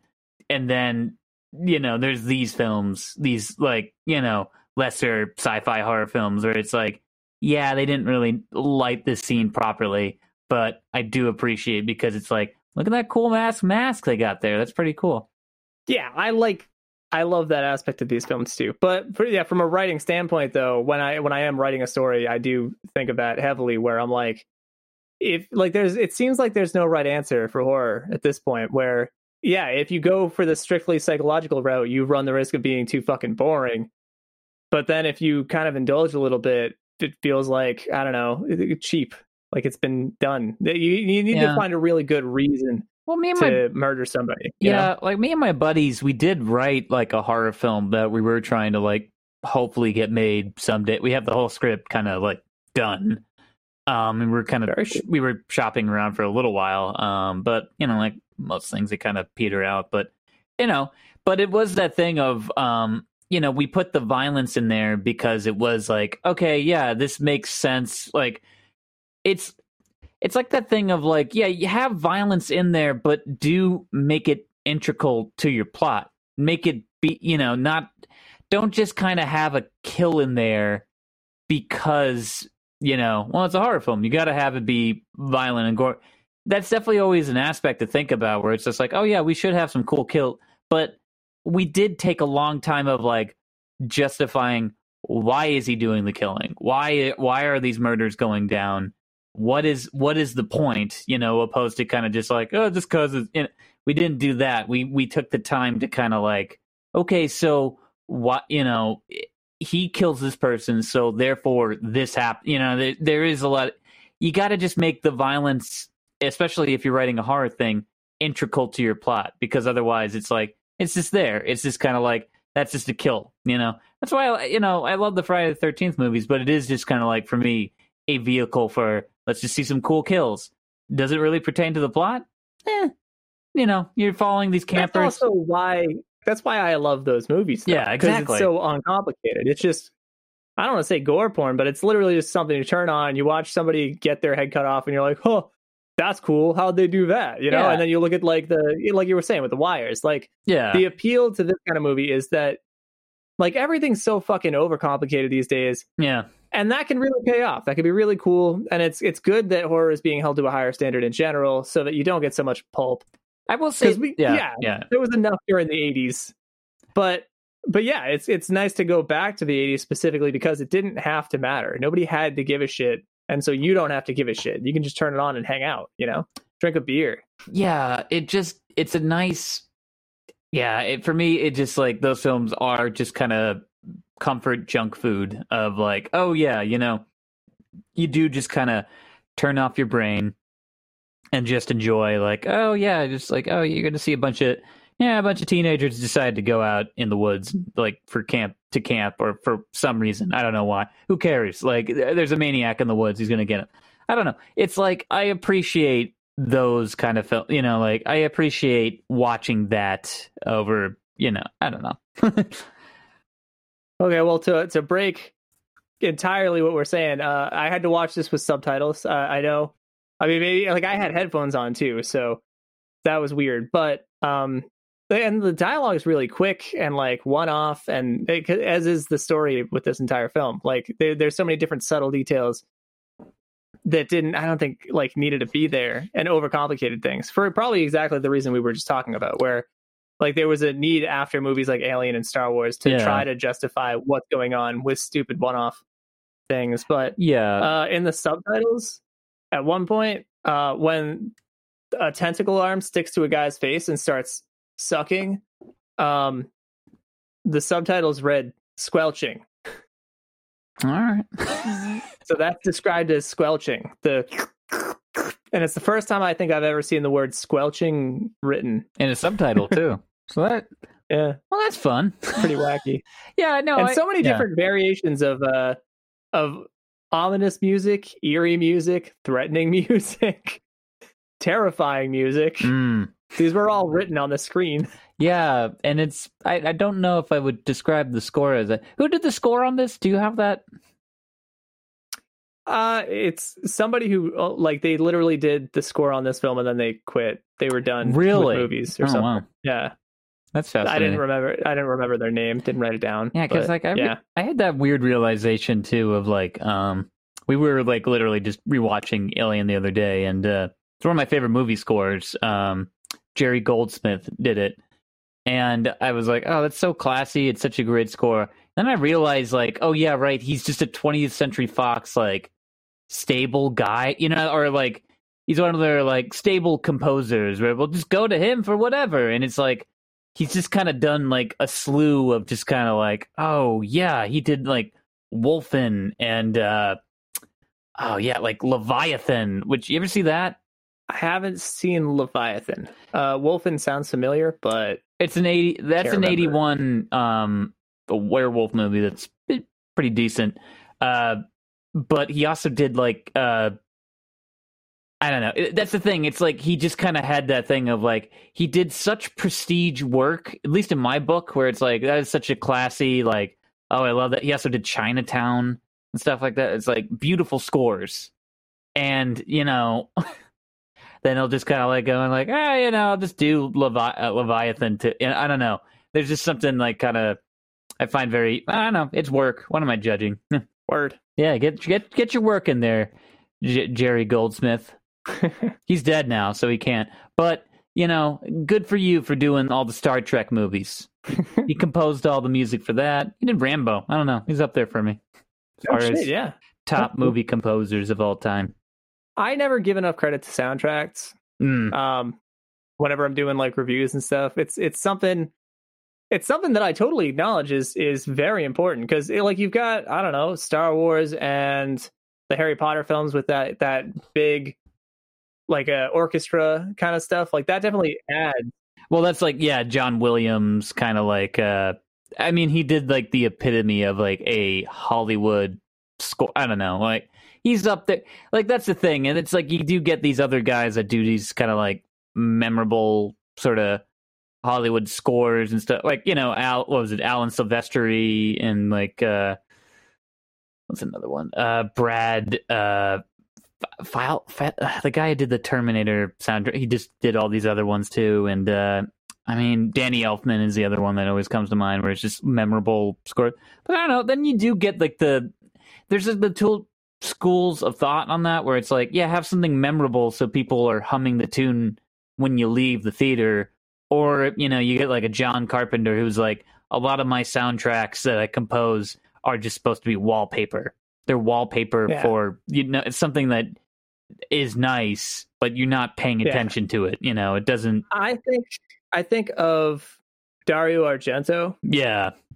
A whole lot, where his scores are, or like his music and his backgrounds are literally like a character in the story. That's how crucial that the music is in his movies. And then I think of movies like real recent, girl gets her head chopped off by a telephone pole. Oh, Hereditary. Hereditary. Yeah. Where there's pretty much next to no music, and the only music that happens is at the end, and it's this weird spiritual, jovial sounding like ritual music. Yeah, that's a kind of score where that really makes like the absence of music definitely makes it unsettling. And then when the only time when it does use music, it's such a horrifyingly juxtaposed sound. So soundtrack matters like a fuck ton, you know? Yeah, and that's Colin like Stepson, who does kind of like he's like the new horror guy. He's doing like I think he did the soundtrack, or sorry, the score for what was it? The Lighthouse and Color Out of Space. Like he's the go-to guy right now for like horror scores that are like unsettling kind of I don't know, like music soundscapes and stuff with like a lot of he uses a lot of trumpets and stuff like that. Someone described like the Alien soundtrack too recently. I was listening to a podcast where it's like it's something like, oh yeah, you don't really pay. There's barely any music and stuff, and it's like I was kind of bothered by that. But it's just like like no, it's there. It's definitely there. It's moving your mood and stuff, But it is that thing of I do. It's an accent. Yeah, it's an accent. It's a subtle little. Like, it's like the border around the edges. It immerses you. It brings you there more. It's meant to make things kind of glide a little more. Yeah, it's definitely like a it's there to kind of like exactly accent the action stuff. I get just a little. It gets a little like much for me, where it's like you do have like some films where the emotional impact of the scene really just weighs up, like they're relying on the music for you to feel something, which is always a little like I mean, like it's Star Wars or Harry Potter. I mean, like no, I mean those. It's like I think more of like what a lot of like what Hans Zimmer does with like Christopher Nolan, where he kind of relies on a lot of like I don't know, these very intense music moments and stuff to kind of like you should be feeling sad right now because the music's sad. There's stuff like that that's very artificial. I don't know. I have issues with Christopher Nolan for that reason, where it's like I have a hard time really caring about any of his characters emotionally, and I think he does too. But I don't know. It is what it is. Yeah. But that said, like I do appreciate in horror where it's like it's memorable, but yeah, sometimes the best score is the one that just sort of accents the film. And Galaxy of Terror, I do kind of just sort of like, yeah, it is like just it's not the most memorable one of these scores so much as just like it is just that audio wallpaper that's kind of like, okay, yeah, you're setting the mood. Let's go. I'm in it. 80s synth. They go real wacky with the synth. Yeah. Like real wacky. And then, yeah, like I was saying about the squelching, like the sound effects, they sounded like squelching. It was appropriate. Yeah, I mean, I think that the sound effects were kind of cheap on this one for me. I thought that they were really kind of like, I don't know, soundboard. Like they just found it and used it, Yeah, I mean, like the buying out and hiring like a whole sound department, or not department, but to get some audio engineers and Foley guys together for your film, that's expensive. Okay, this is a Roger Corman affair. We'll just kind of like we'll buy out some of like the Kerman Hunts, like get the one with like get a Wilhelm scream in there. You know what I mean? Like get that cheap ass shit. Come on, we're making this on the cheap. Oh, fun fact! I just remembered. What's his fucking name? Roger Ebert. Roger Ebert. Yeah, he likes this film. He gave it like a 4.5 stars. Yeah, he loves. He's a weird one. He gave Spawn 4 stars. Like I think like 3 stars or something like that. 3.5. I don't know. It's nuts what that guy liked. Yeah. We didn't even really talk about the movie. Well, we've talked about like bullet points in the movie. Yeah. I don't really even think that the plot of the movie is worth like hyper analyzing. I did. I mean, like that's the thing. It's like this is like one of those. I think it's a fun film to discuss for the bigger the things around it, not necessarily the film itself. That's kind of why I picked it too. I was like, oh yeah, this is more of a interesting kind of touching stuff because there's like a lot of like there's fun ideas in there, and it's like, oh yeah, the plot is like kind of cool, but I do just like the things that make up this, not the sum of the wholes, but the many parts that make the whole, that I found interesting. Like, like the history of like Roger Corman and like why he was making like this film and all that, like all the, I mean, the fucked up worm scene in general is kind of like a thing to discuss more than the actual, plot, because it's pretty boilerplate. It's like I don't know, like if you want to just kind of just do a quick plot synopsis now that we're an hour and 30 minutes in, but it is just about a bunch of guys investigating a space pyramid that literally is a alien space toy that preys upon your fear, and if you have no fear, you become a space god. Is that basically you become the master? The master Jedi. Which they're all listening to the orders of the master just kind of blindly. So that means that the master, for some reason, is allowed to control hordes of people. Why, we don't know, and it's also a position that the master can just hand off to somebody else. It's a transferable position that doesn't have to be explained to the masses, like some kind of hive mind. You know what I mean? It's science. So, I was gonna say it's psychic stuff, so it's not science. But the weird thing about psychic that's stuff science. is, it could be a science. That's a science. Yeah. All right. But in any case, They it's call it pseudoscience until they prove it. Yeah. But it's all like, it's Star Wars. It's the Star Wars aspect of the thing too, where it's just kind of like space magic. It's like Dune in a lot of ways like that too, where it's just kind of like, oh, it's a psychic. Dune is a better example. Yeah. I don't think they were going for Dune. I think they were going for Star Wars ultimately. Like that, and that's the thing. It's like it is this weird. This whole film is like a weird intersection of like we want to have Alien meets Star Wars meets like horror. I don't. It's like it's a weird like intersection of like all these ideas that don't necessarily work together, but are an interesting mix that like you take moments of like, oh yeah.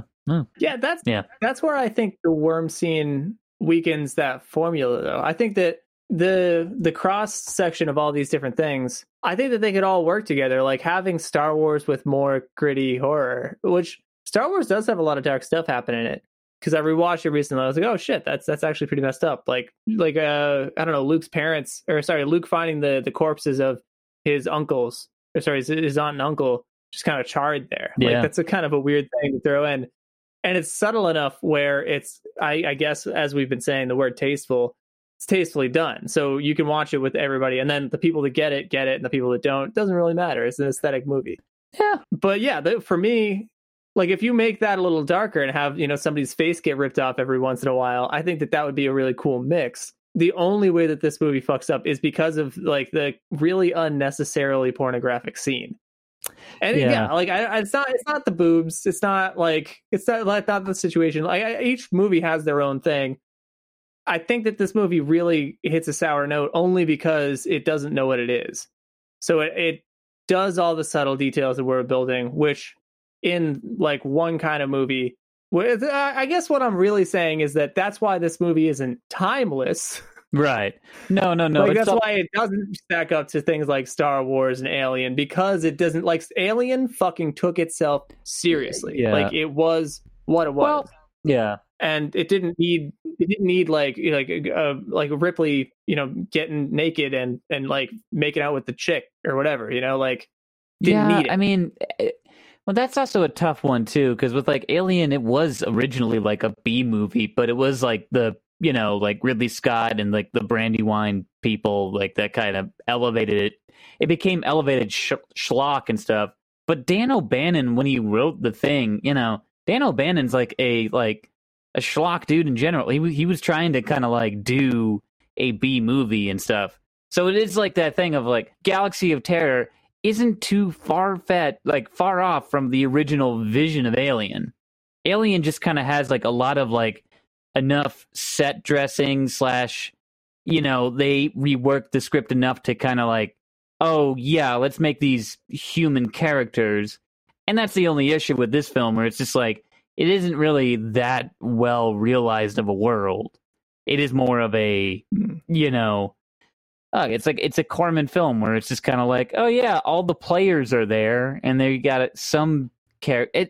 It's a weird one. It's a very like, you could see where they, to your point, are attempting to have a bigger world and like have a story that they're trying to tell, but ultimately it is kind of muddled by like, who are these people? I don't know. That guy is into crystals.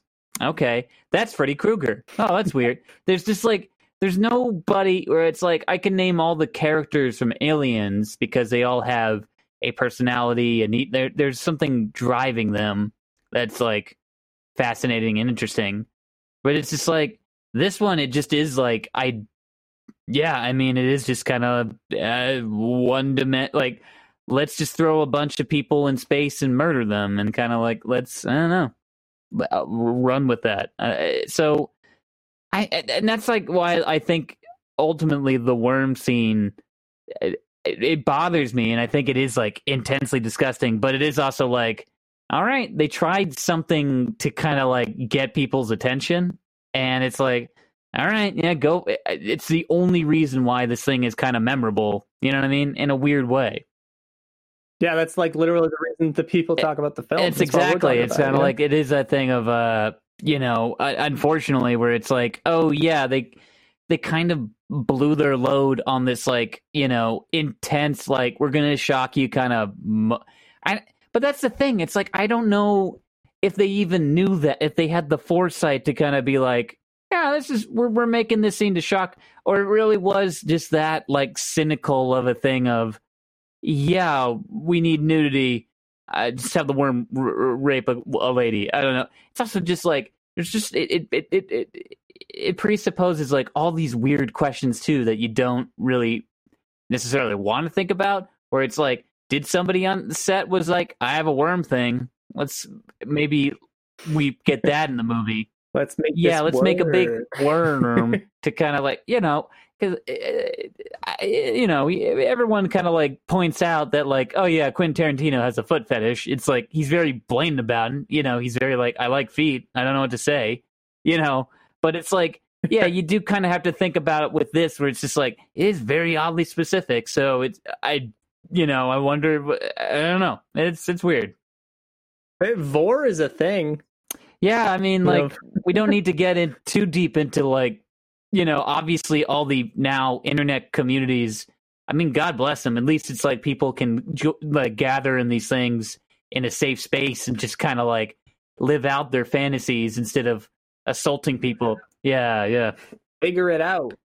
I mean, I have no problem with Lola Bunny, sparking, I don't know how many furries in the world. That's hey, I think that's art. I think you're supposed to do that. You're supposed to tantalize. I don't know. Do what you're gonna do. Be your, like, if we're learning anything from like the 2000s, I think. Yeah, except just that like yourself, it's okay man. To I don't know.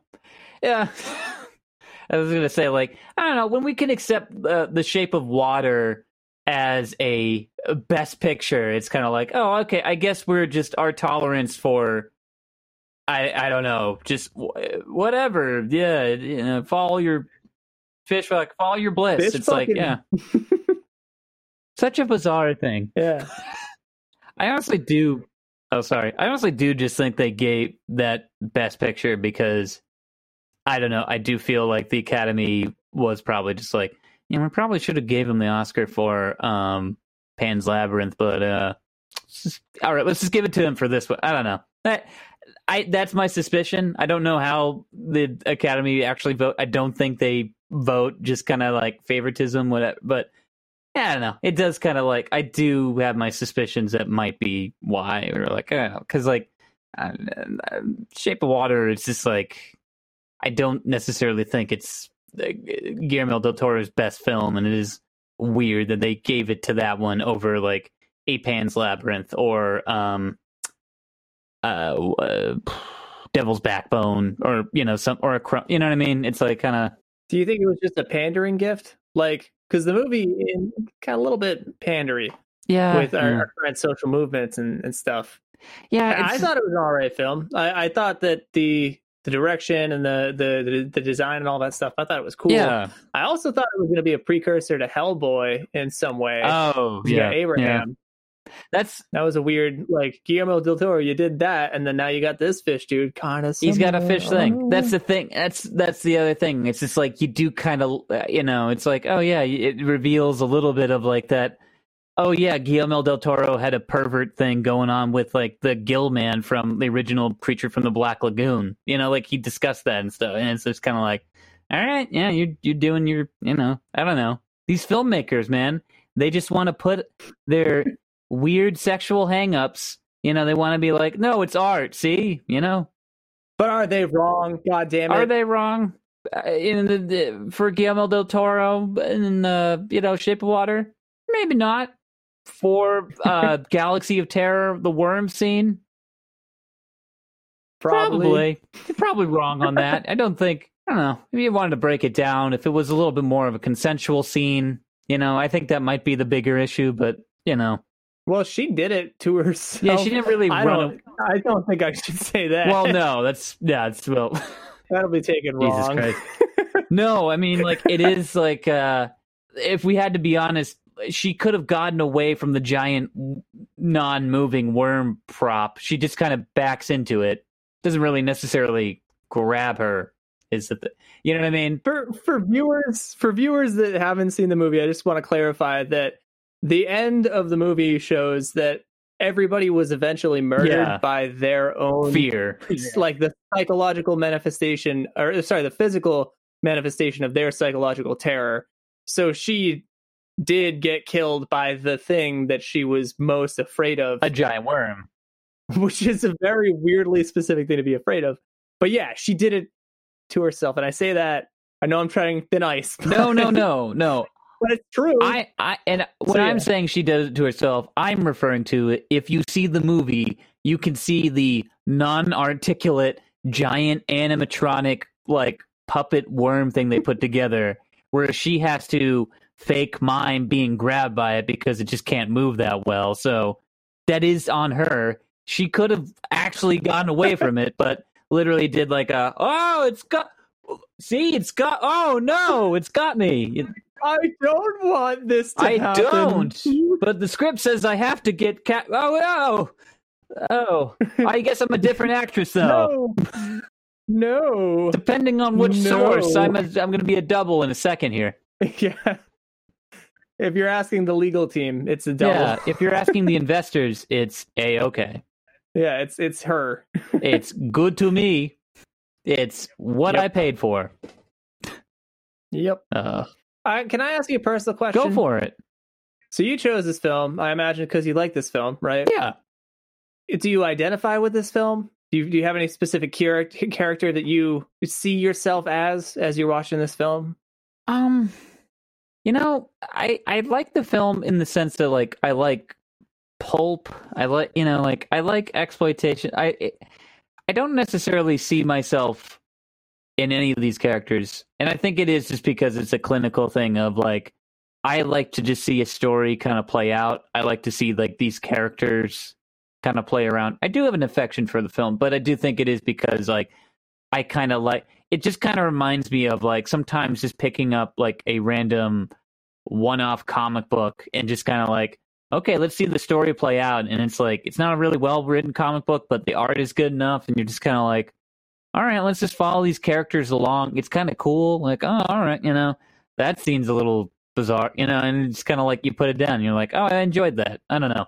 And it's like, that's ultimately what I feel with this, where it's like, I don't necessarily see myself as anyone, but if I had to put myself into it, I'm definitely the glowing head man. With the first glowing head man or the second? The master who is in charge of the universe. So if I had to put anybody, I think that guy. I think you're dancing around it. I think you know what I'm getting at. Am I? I think like I was imagining as I was watching this movie, you share an awful lot of likeness to Edward Albert, who is the fearless champion man who does the karate fight. Yeah, in the he's end. got a mustache. That's right. I forgot about that. Well, no, he's got the black hair that's kind of tossed to the side. I think I was like, dude, that Will is totally like watching this film like, yeah, that's me. I'm You know, fearless. it's like I do with the mustache and hair. I do kind of have like a 70s, 80s. Like I don't know. I was watching like Tom Skerritt last night, while working and everything in Alien, and just kind of, oh yeah, that's right. The action hero could just be like a dude, you know, and it's like, oh yeah. So it's like funny. the strong Yeah, mustache. just like, yeah. oh yeah, you just have a mustache and just kind of like, yeah, it is funny like that. But yeah, no, I mean, you know, I never really thought of like in those terms. It's like because I'm not a violent person. I don't, you know, it's you know, for someone who enjoys like you know, so many horror films and stuff, I don't kind of weirdly put myself in them. I do kind of find myself like, or like participating in like, yeah, I wish I could kick ass like that. I'm always just kind of like, that was fun, you know. I like that kind of. I don't know.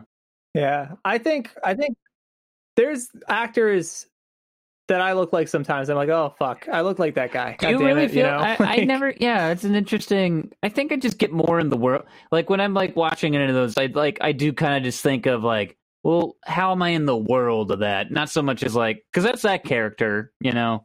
Yeah. There's I don't know. Like, what's the film? Yeah. it's not like a personality thing. That's not what I'm getting at. Just like, Oh, okay. a Just a likeness. visual look. Okay, I get you. I'm sorry. Yeah, I was joking around with you about like, do you ever imagine you're a big, strong, fearless man that karate fights his dead friends, and could take control of the Galactic Confederacy or whatever the fuck they. Well, that's the thing, rules, though. I don't know. already am all that, so why would I want to imagine that? That's why I was confused by your question. Well, I mean, if you already are all that, then wouldn't you identify with the upcoming? No, because his mustache looked stupid. Let's just be honest. I was like watching it. I was laughing at it. It was like, doesn't even look like he grooms it. Groom this shit every day. Are you? When I remember Are you to. insecure about your mustache in comparison to other people's mustaches? Or you rag on Dean Abbott? You're like, fuck your mustache. It's stupid. It's terrible. I've noticed this as a trend. I want to make it clear. Don't want to step on your dick. All right, this is your show. This is your show, man. That's cool. That's cool. I want to make it clear. I said in my writer, I don't talk about Dean Abbott on this thing. I don't talk about his stupid glued on. You can see the beard tape. He tapes it on. He's got this fake. It's also that other thing. You know, he's got like 2 kids and stuff. He's got 2 beautiful children. Oh, they're adorable. Everyone talks about his kids all the time. Oh, it's dumbass sets. They don't have mustaches. All right, I haven't seen those.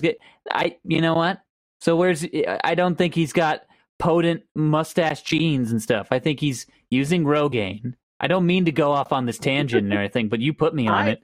I think he's got a very good looking mustache, personally. But I will say, I think it's all you got okay. Steve Harvey, who has a perfectly good looking mustache, right? Like at first glance, he's also filling it in, but he's bald. So I think Dean Abbott's mustache is a little too good looking. Yeah, I think he fills it in. I think that he draws on like the underlayers. You know, it's not thick. with Cran. Yeah, he's just going in there being like, "I'm a real man. I'm a firefighter." Oh golly! Well, I like your mustache. I'm just saying, like if you're insecure about it, I just want to let you know it's a good mustache. Oh well, thank you. I do appreciate that. You can cut all that stuff out about me talking about Dean Abbott. Actually, just cut out all any bit we talk about Dean Abbott. Just cut that out. No, you know? You're gonna have to sue me. I got my Muckville comedian. You know. Oh, the fair use. Yes, he gets everybody fighting everybody. You know, like he's got that animosity. He tries to see like scene drama and exploit it. That's what I just got. Oh yeah. That's true. Oh. Consider yourself drawn out and exploited, fucker. You got me. I thought we were talking about Galaxy of Terror. I didn't know we were gonna go into mustache politics. Well, it's crucial to the film because that guy's mustache, guy's got a pretty good mustache. I didn't pause the film and look at it or anything, but that's fair. And we didn't even talk about any of my charity work. How about your charity work? I really don't do any, but I'm looking for. But you know, I don't do charity work either. I don't do. Yeah, I donated this one Someday. time when I was at the grocery store. I inserted my card to pay, and they were like, "Would you like to round up the dollar amount so that we can give 50 cents to this fund?" And I was like, "Yeah, sure." That That's was pretty it. cool. Yeah, It's I've the done only that. charity work. I've done that too. I've donated $1 to the Red Cross, and then I was told I shouldn't have done that. So We're all poor though, so like, I mean, and like relatively speaking, like we're not Elon Musk or fucking, you know what I mean, Jeff goddamn Bezos. yeah. So if we give $1, that's really big for us or for me. I don't know about you. I don't want to speak. You're rich. I donate when I can, and I am not rich. No, I'm a I don't want to say starving artist, but I am a working illustrator. So it is kind of that is hey, it's a hustle for sure. But anything in I don't know, when you work for yourself is a hustle. I'm just saying $1 means a lot, you know? Like, yeah, that can buy a lot of grains of rice. I mean, I don't think they sell the grains of rice by the dollar though. Unless where do you get your rice? Actually, $1 will probably buy you a whole bag of rice down the street. Brown Really? rice. Like an Uncle Ben's or like I'm trying to think, like where do you get $1 rice? Market Basket, good place to go. It's where you get your cheap. Now I'm a I'm a vegan, so I have good authority on how much rice costs. Gotcha. I eat a lot of rice. I mean, it's a great I mean, couldn't be farther from Galaxy of Terror, but rice is great. Rice looks a lot like maggots in the right light. There's the maggots. And by the way, maggots are in Galaxy of Terror. So, yay. Yeah. I'm going to double down on what you said earlier, and I think that this movie is a lot cooler because of the stuff surrounding it as opposed to the movie itself. But that being said, if there was somebody completely uninitiated to this film and like this kind of film, would you suggest it? You know what? And that's the best question. I'm going to say no. I don't recommend this. Like, I only recommend this movie if you are like, I'm down for something exploitative, something, I've never seen before that's intense and stuff. That's how I recommend this film. Like, nice people I don't think should watch this movie. I watch a lot of things like this too that is just like, I can't believe I watched that. I'm glad I'm alone in my house. I can't discuss this with anybody, but, besides my fiance, who's always on board for this shit. That's also why I'm probably marrying her. But it is just that thing of, I have a hard time recommending this movie to anybody but, like, a weird cinephile or a guy who's into horror film or, the third type that's into certain things. Have you recommended it to anybody for that purpose? The third thing or the other two? The third thing. Because we already covered me, so you already recommended this film to me. That's true. I feel outed. That's fair. Yeah. I've recommended it to a few friends. I'm not going to give out names, but, Not even like a first letter? I'm being a little coy, sure. Let's just say, definitely not my mother, but my other mother. Well, I don't have another. I have a stepmother, but she's not my real, Yeah. So that's it's somebody blood related. Okay, all right. Mother. Yeah. Another starts with an M. So maybe brother. Your brother? Do you have a brother? No, I do have a brother, but he wouldn't enjoy this film. He likes all the Halloween movies. I recommend those things for. He likes slasher stuff, This is too coded. I can't figure it out. I don't know. It's okay. Yeah, my bad. It's my deductive skills. I gotta watch more Sherlock instead of schlock. Schlock. Which this is schlock with a capital S, and that's if you dig that sort of thing, if you want to see like low budget schlock, check this out. I don't know, like if you dug like watching anything by like Canon Films or like if you like Roger Corman, check this film out as a completionist. But to a polite movie going public, like I don't know, No, it's a really gross movie. Not even James Cameron fans? Yeah, I mean, if you're a Cameron head, check it out. But if you're a Cameron Crowe head, don't check it out. I think that it's really cool because when I learned the amount of involvement, because he became a second unit director, so kind of like an add-on director.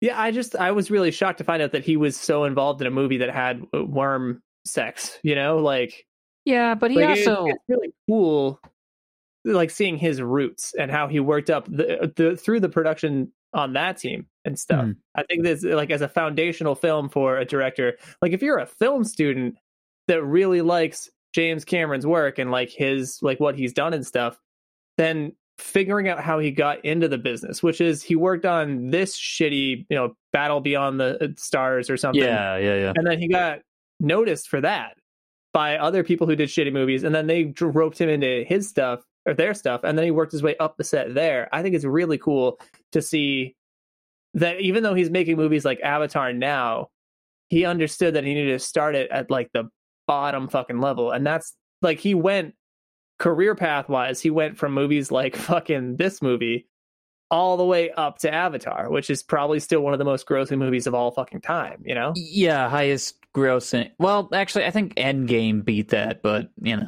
high whatever. bar. Yeah, but it's like, yeah, I mean, like he definitely. But that's everyone who worked with like Corman. They all kind of started at the bottom and they learned what they could. And that's the thing. That's the best stuff about James Cameron's early work, especially like Terminator, is the fact that like he took everything he learned from working on a low budget Roger Corman like film production and put it in the movie and kind of like streamlined and sort of like, okay, I have, it's like this amount of budget. We'll just, we don't have enough money for permits. Just, okay, if we shoot it like this, we can make it look good. He had like enough wherewithal to kind of like put that together, which I find admirable, but it is like end of the day too. It's just like, oh yeah, I don't know. But like I said, I have some like love-hate things with like James Cameron where it just kind of like I necessarily like I don't like Aliens as much as like I like Alien. Like everyone loves Aliens and all that shit, but it's like I think it's an ugly looking film, and it's like there's some things like some choices that he makes that are just kind of like real hit or miss and stuff. Like I like The Abyss. Like I think he does good work, but I'm not talking about like sucking the guy's dick or anything. No. But I appreciate what you're saying, where it's like it is a cool thing where it's like you do kind of get to see the start of someone's career in this, and that's a lot of Corman films where it's like, oh yeah, like Joe Dante got to start working in this world too and stuff. It's like we got Scorsese. Scorsese was one of those film school fucking nerds that it seemed like he was pretty much like from the start destined to make like really great shit that was going to leave impressions. He had a vision, but that it's kind of like comparing like as a writer, if you compare yourself to Stephen King, that's a stupid. Well, actually, that's a good one because you get the idea like I just want to write like Stephen King. Yeah. But you don't pay respect to the fact that Stephen King worked his goddamn ass off writing and being refused and whatever until like his 30s or whatever. And he went to college for writing and all that stuff. So the whole time he's writing short stories, working his ass off, trying to refine his art. And then he's good enough to sell books like Carrie or The Shining or It or whatever. And in the same respect, like I don't need to like James Cameron to respect the fact that he did climb a visible ladder if you're willing to look at it, Yeah, and that's the thing. It's like he definitely did all the right moves to kind of get to where he's, where he had like a blue alien story in his heart that he wanted to tell someday, and then he got there, which is like good for him. But it's like, yeah, you see all the climbing and stuff, and it's like, I do appreciate that. Like, I do appreciate all his later films too, but I do find his earlier work the more interesting / like creatively, like, oh, he was really going for it here. Like he was firing in all cylinders to get this movie made. And like, then you look at his other films and it is kind of like, oh, T2, he's just trying to do all the stuff he couldn't do in Terminator. It's like once he kind of got big, a lot of it was just kind of spent on like, okay, how do I do that again? Or I don't know. And he's also a guy who just kind of like has a lot of his interests, honestly. Like the first film he ever directed before he got shit canned, I forget exactly why he got fired off the thing. I think it was Piranha 2. He did Piranha 2, which That's has a whole fucking bag of cats. I heard about that when I was investigating this movie, where supposedly he wasn't fired until like production was done. He was fired like during post-production or something. Yeah, something like that. But it has like the opening of the film is the most James Cameron thing ever. They're like exploring a undersea sunken ship, and it's just kind of like, oh yeah, that's just like so you know, his later work is all just that shit. It's like The Abyss, and then like Titanic, a big proponent of that is just like, we got to go down to the wreckage, and kind of like, I don't know, it's like, and the new Avatar film too that's coming out, like, this is a big part of it's going underwater. He's just got an underwater fetish. He's a weird water man.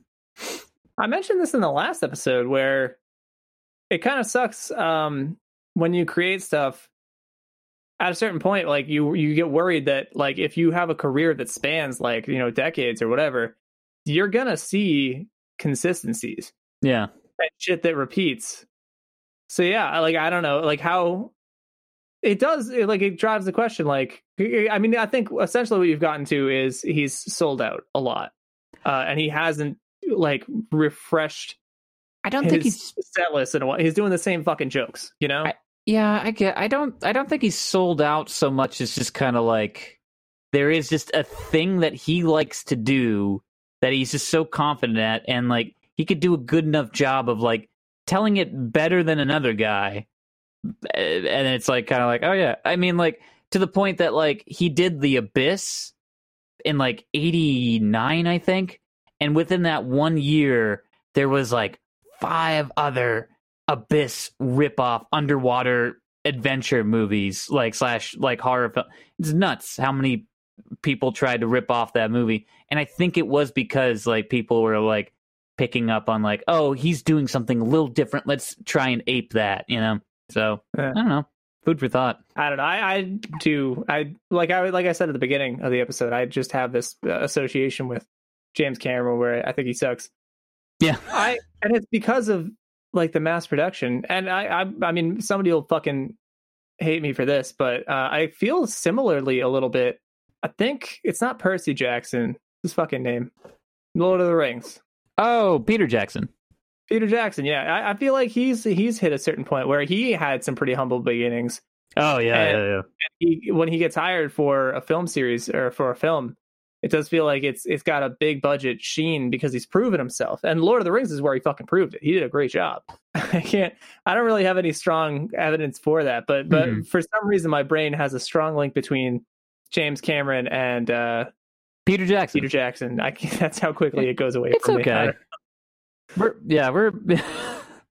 I know. Yeah. I'm starting to fade here too. Like my brain is it's such mush now. Oh. Yep. One last fun fact about Aliens. You mentioned Aliens, which was by James Cameron. So this film, Galaxy of Terror, was apparently Roger Corman was supposed to make, like, he was supposed to be in the talks for Alien. So he was supposed to work on Alien. This is what I heard through the grapevine of the internet, but somehow got curtailed out of that and got fucking pushed out of the deal. And he got pissed off about that. And he really wanted to make an Alien movie, which is part of the inspiration for this film, Galaxy of Terror. I think it's interesting though. Everybody writes it off as just a straight up ripoff, but contextually speaking, there was a huge lawsuit where Alien was claimed to be by Fox a not profitable film. And so there was a whole rigmarole with funding or whatever. So essentially Fox said no to a sequel to Alien. So they were like, fuck this, we don't want to do this. And that's you got the original release of Alien, and then the next one comes like, it was like 10 years later or something. Considerably later. I mean like 79 to 86. It is kind of like, yeah. So it's almost a weird decade. delay in the money making machine. So that gives me like the idea, like, okay, I didn't just read some shit that some guys like throwing out there. But with these film sets, there's so many different fucking side stories. But anyway, this film, I think it's a pretty accurate summation or assumption to say that the captain of the ship, who was the survivor of the Herculean massacre or whatever. Oh yeah. Her story was weirdly like, I feel like Roger Corman made this to be kind of a spiritual successor, to kind of like tap into people's like what they want to see. Like they're thirsting for a sequel to Alien, but the business, the corporate, like they won't allow a second Alien to come out. So fill that void with this throwaway plot. Yeah, I think that might be one of the inspirations for, first off, like the Alien ripoff ish. Like there was a market for it because it was an itch that wasn't being scratched. And then they used her, the captain of the ship, who was the survivor of the last alien attack, to kind of like, you know, get into people's, like, scratch that itch. That's fascinating. Yeah. I also thought it was funny, though, that they blew her up. Like, needlessly. Oh, yeah. I mean, you have to have a head explode. You got to have these explosions. You got to have, someone needs to blow up, you know? For me, it felt like a nice slight, though. Like, it felt like it was fucking with your expectations, where you feel like, because of her backstory, she's going to be the survivor and she's going to be the next, you know, Ripley. But in the end, like, they're just like, yeah, fuck her, just blow her up, you know? So you like, it fucks with your expectations. You want to see that. You want to see her succeed. And then all of a sudden she gets blown up. Yeah, it's like, yeah, I mean, I think once again, that speaks to just kind of like the low budget essence of what this thing is. Of just kind of like, yeah, we have these ideas, you know. I didn't know about the Corman aliens thing. That's kind of like fascinating in its own right. I mean, him getting his hands, I don't know if because I also do know that thing of that's that shitty thing like a lot of studios will do.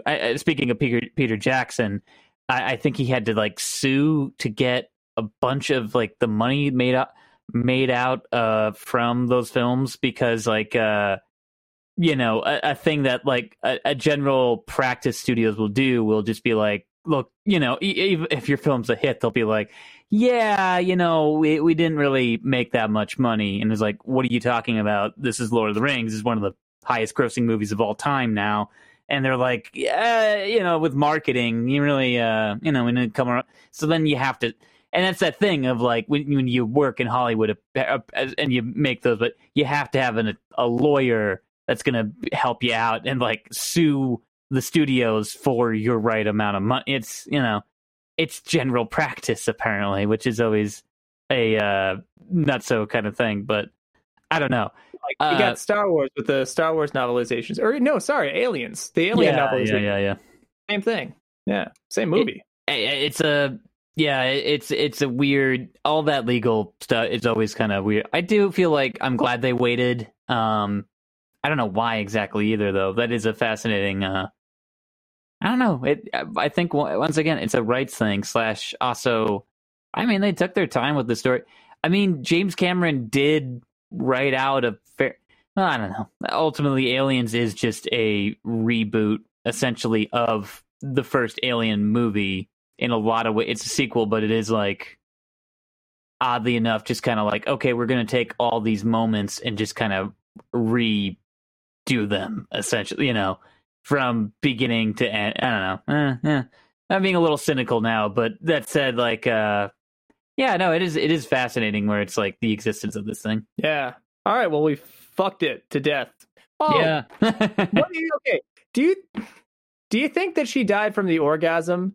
Or do you think that she died? All right. Do you think that she died because the worm came and fell asleep on top of her? I think. All right. We don't have to answer. This is a little crass. I don't know. Let's just be honest. I think her internal organs were destroyed. I'm assuming. I don't know. It was really rough. Okay, but by what? Was it from the worm dick, or was it from the worm ejaculate? Well, so was it the initial, like, is it the object or the explosion afterwards? I don't know, man. I think it just, this is like also like, now we're getting, I didn't mean to be a blushing bride, but it just like, yeah, I'm pretty sure it was like, some large worm part. Because I think it's like it's definitely assaulting her sexually, but I also always thought it was like melting her. I don't know. It's weird. She did look awfully melty. She looks like she's covered in it's like that like acid. It's like that part from Beyond where like Jeffrey Combs gets his like face melted by worm acid. That's also another worm movie. Go and check that out. But it's like he's like this one, then no. I mean, like it's like, well, no. From Beyond is actually a great Stuart Gordon film. If you like the movies of Stuart Gordon, definitely check it out. But they have a worm in there where it like melts Jeffrey Combs' face a little. It's awesome. But that's not sexual so much. It's just like it was trying to eat him. So, there's that. So that's a good, if you're looking for good portrayals of like worms in cinema, check out that one. So like, check out From Beyond. like you got the space bastard. I feel like Han Solo, what's his name? Chewbacca. Star-Lord. Oh. Star-Lord. They're like the good space guys. Yeah. Good space bastards. So they're like the good space worms of the worm territory. If we have to put a term on this it. one's the bad one. Yeah, this is like this isn't a good portrayal of giant space worms in cinema. I'll just say it. I think it's does them dirty. I think it's a dated kind of thing. Admittedly, I think space worms, have done so much. I think for society, and I think it's like this portrayal is like reductive. It's disgusting. They deserve a better light. Yeah, it's just kind of like because like the space worm in From Beyond is just doing his job. He's just trying to eat a human. You know what I mean? You gotta. This one, not so much. It's just kind of like and it's gross. Plays with its food. Yeah, that's not good. Oy vey. Yeah, I think I've said enough in previous episodes to know like I can make these jokes and we all know I'm not that callous about worm assault. I know you're joking. It's all good. We're joking, everybody. It's all we're having fun. Couple of jokesters. Yeah, let's have fun over a horrible fictional thing. So we fucked it. It's fucked. It's done. It's dead. Yeah. We killed Galaxy of Terror, murdered it. Yeah, it's gone. We are now its worst fear. Yeah, personified. Sure. I'm the space man now. He is glowing head master. You told me you always were. Yeah. The fuck. I don't know. All right, now we both are. But who's the master though? Are we both the masters? You're both the I'm the master. You're the master. I'm gonna get in my Corvette and drive up, but you're the master of Space Mountain now. That's how the movie ends. As long as you say it, because I mean that means that this entire episode has been one arc where we start off with you stepping on my goddamn dick, and now we have ended with you stepping off of my dick and conceding and agreeing that we're both the space masters. Hey, baby, that's love. Hey, we're in love now. We're space king and queen. And the queen. I don't think that's what I meant, but yeah, all right, sure. I'll you got the Freddie Mercury mustache, so you're queen. Yeah, that's fair. And I'm the king. God damn it, Space King. Well, anyway, I'm Kyle. I'm Will Potterworth, and this has been Not Film School. Whoa! Yeah.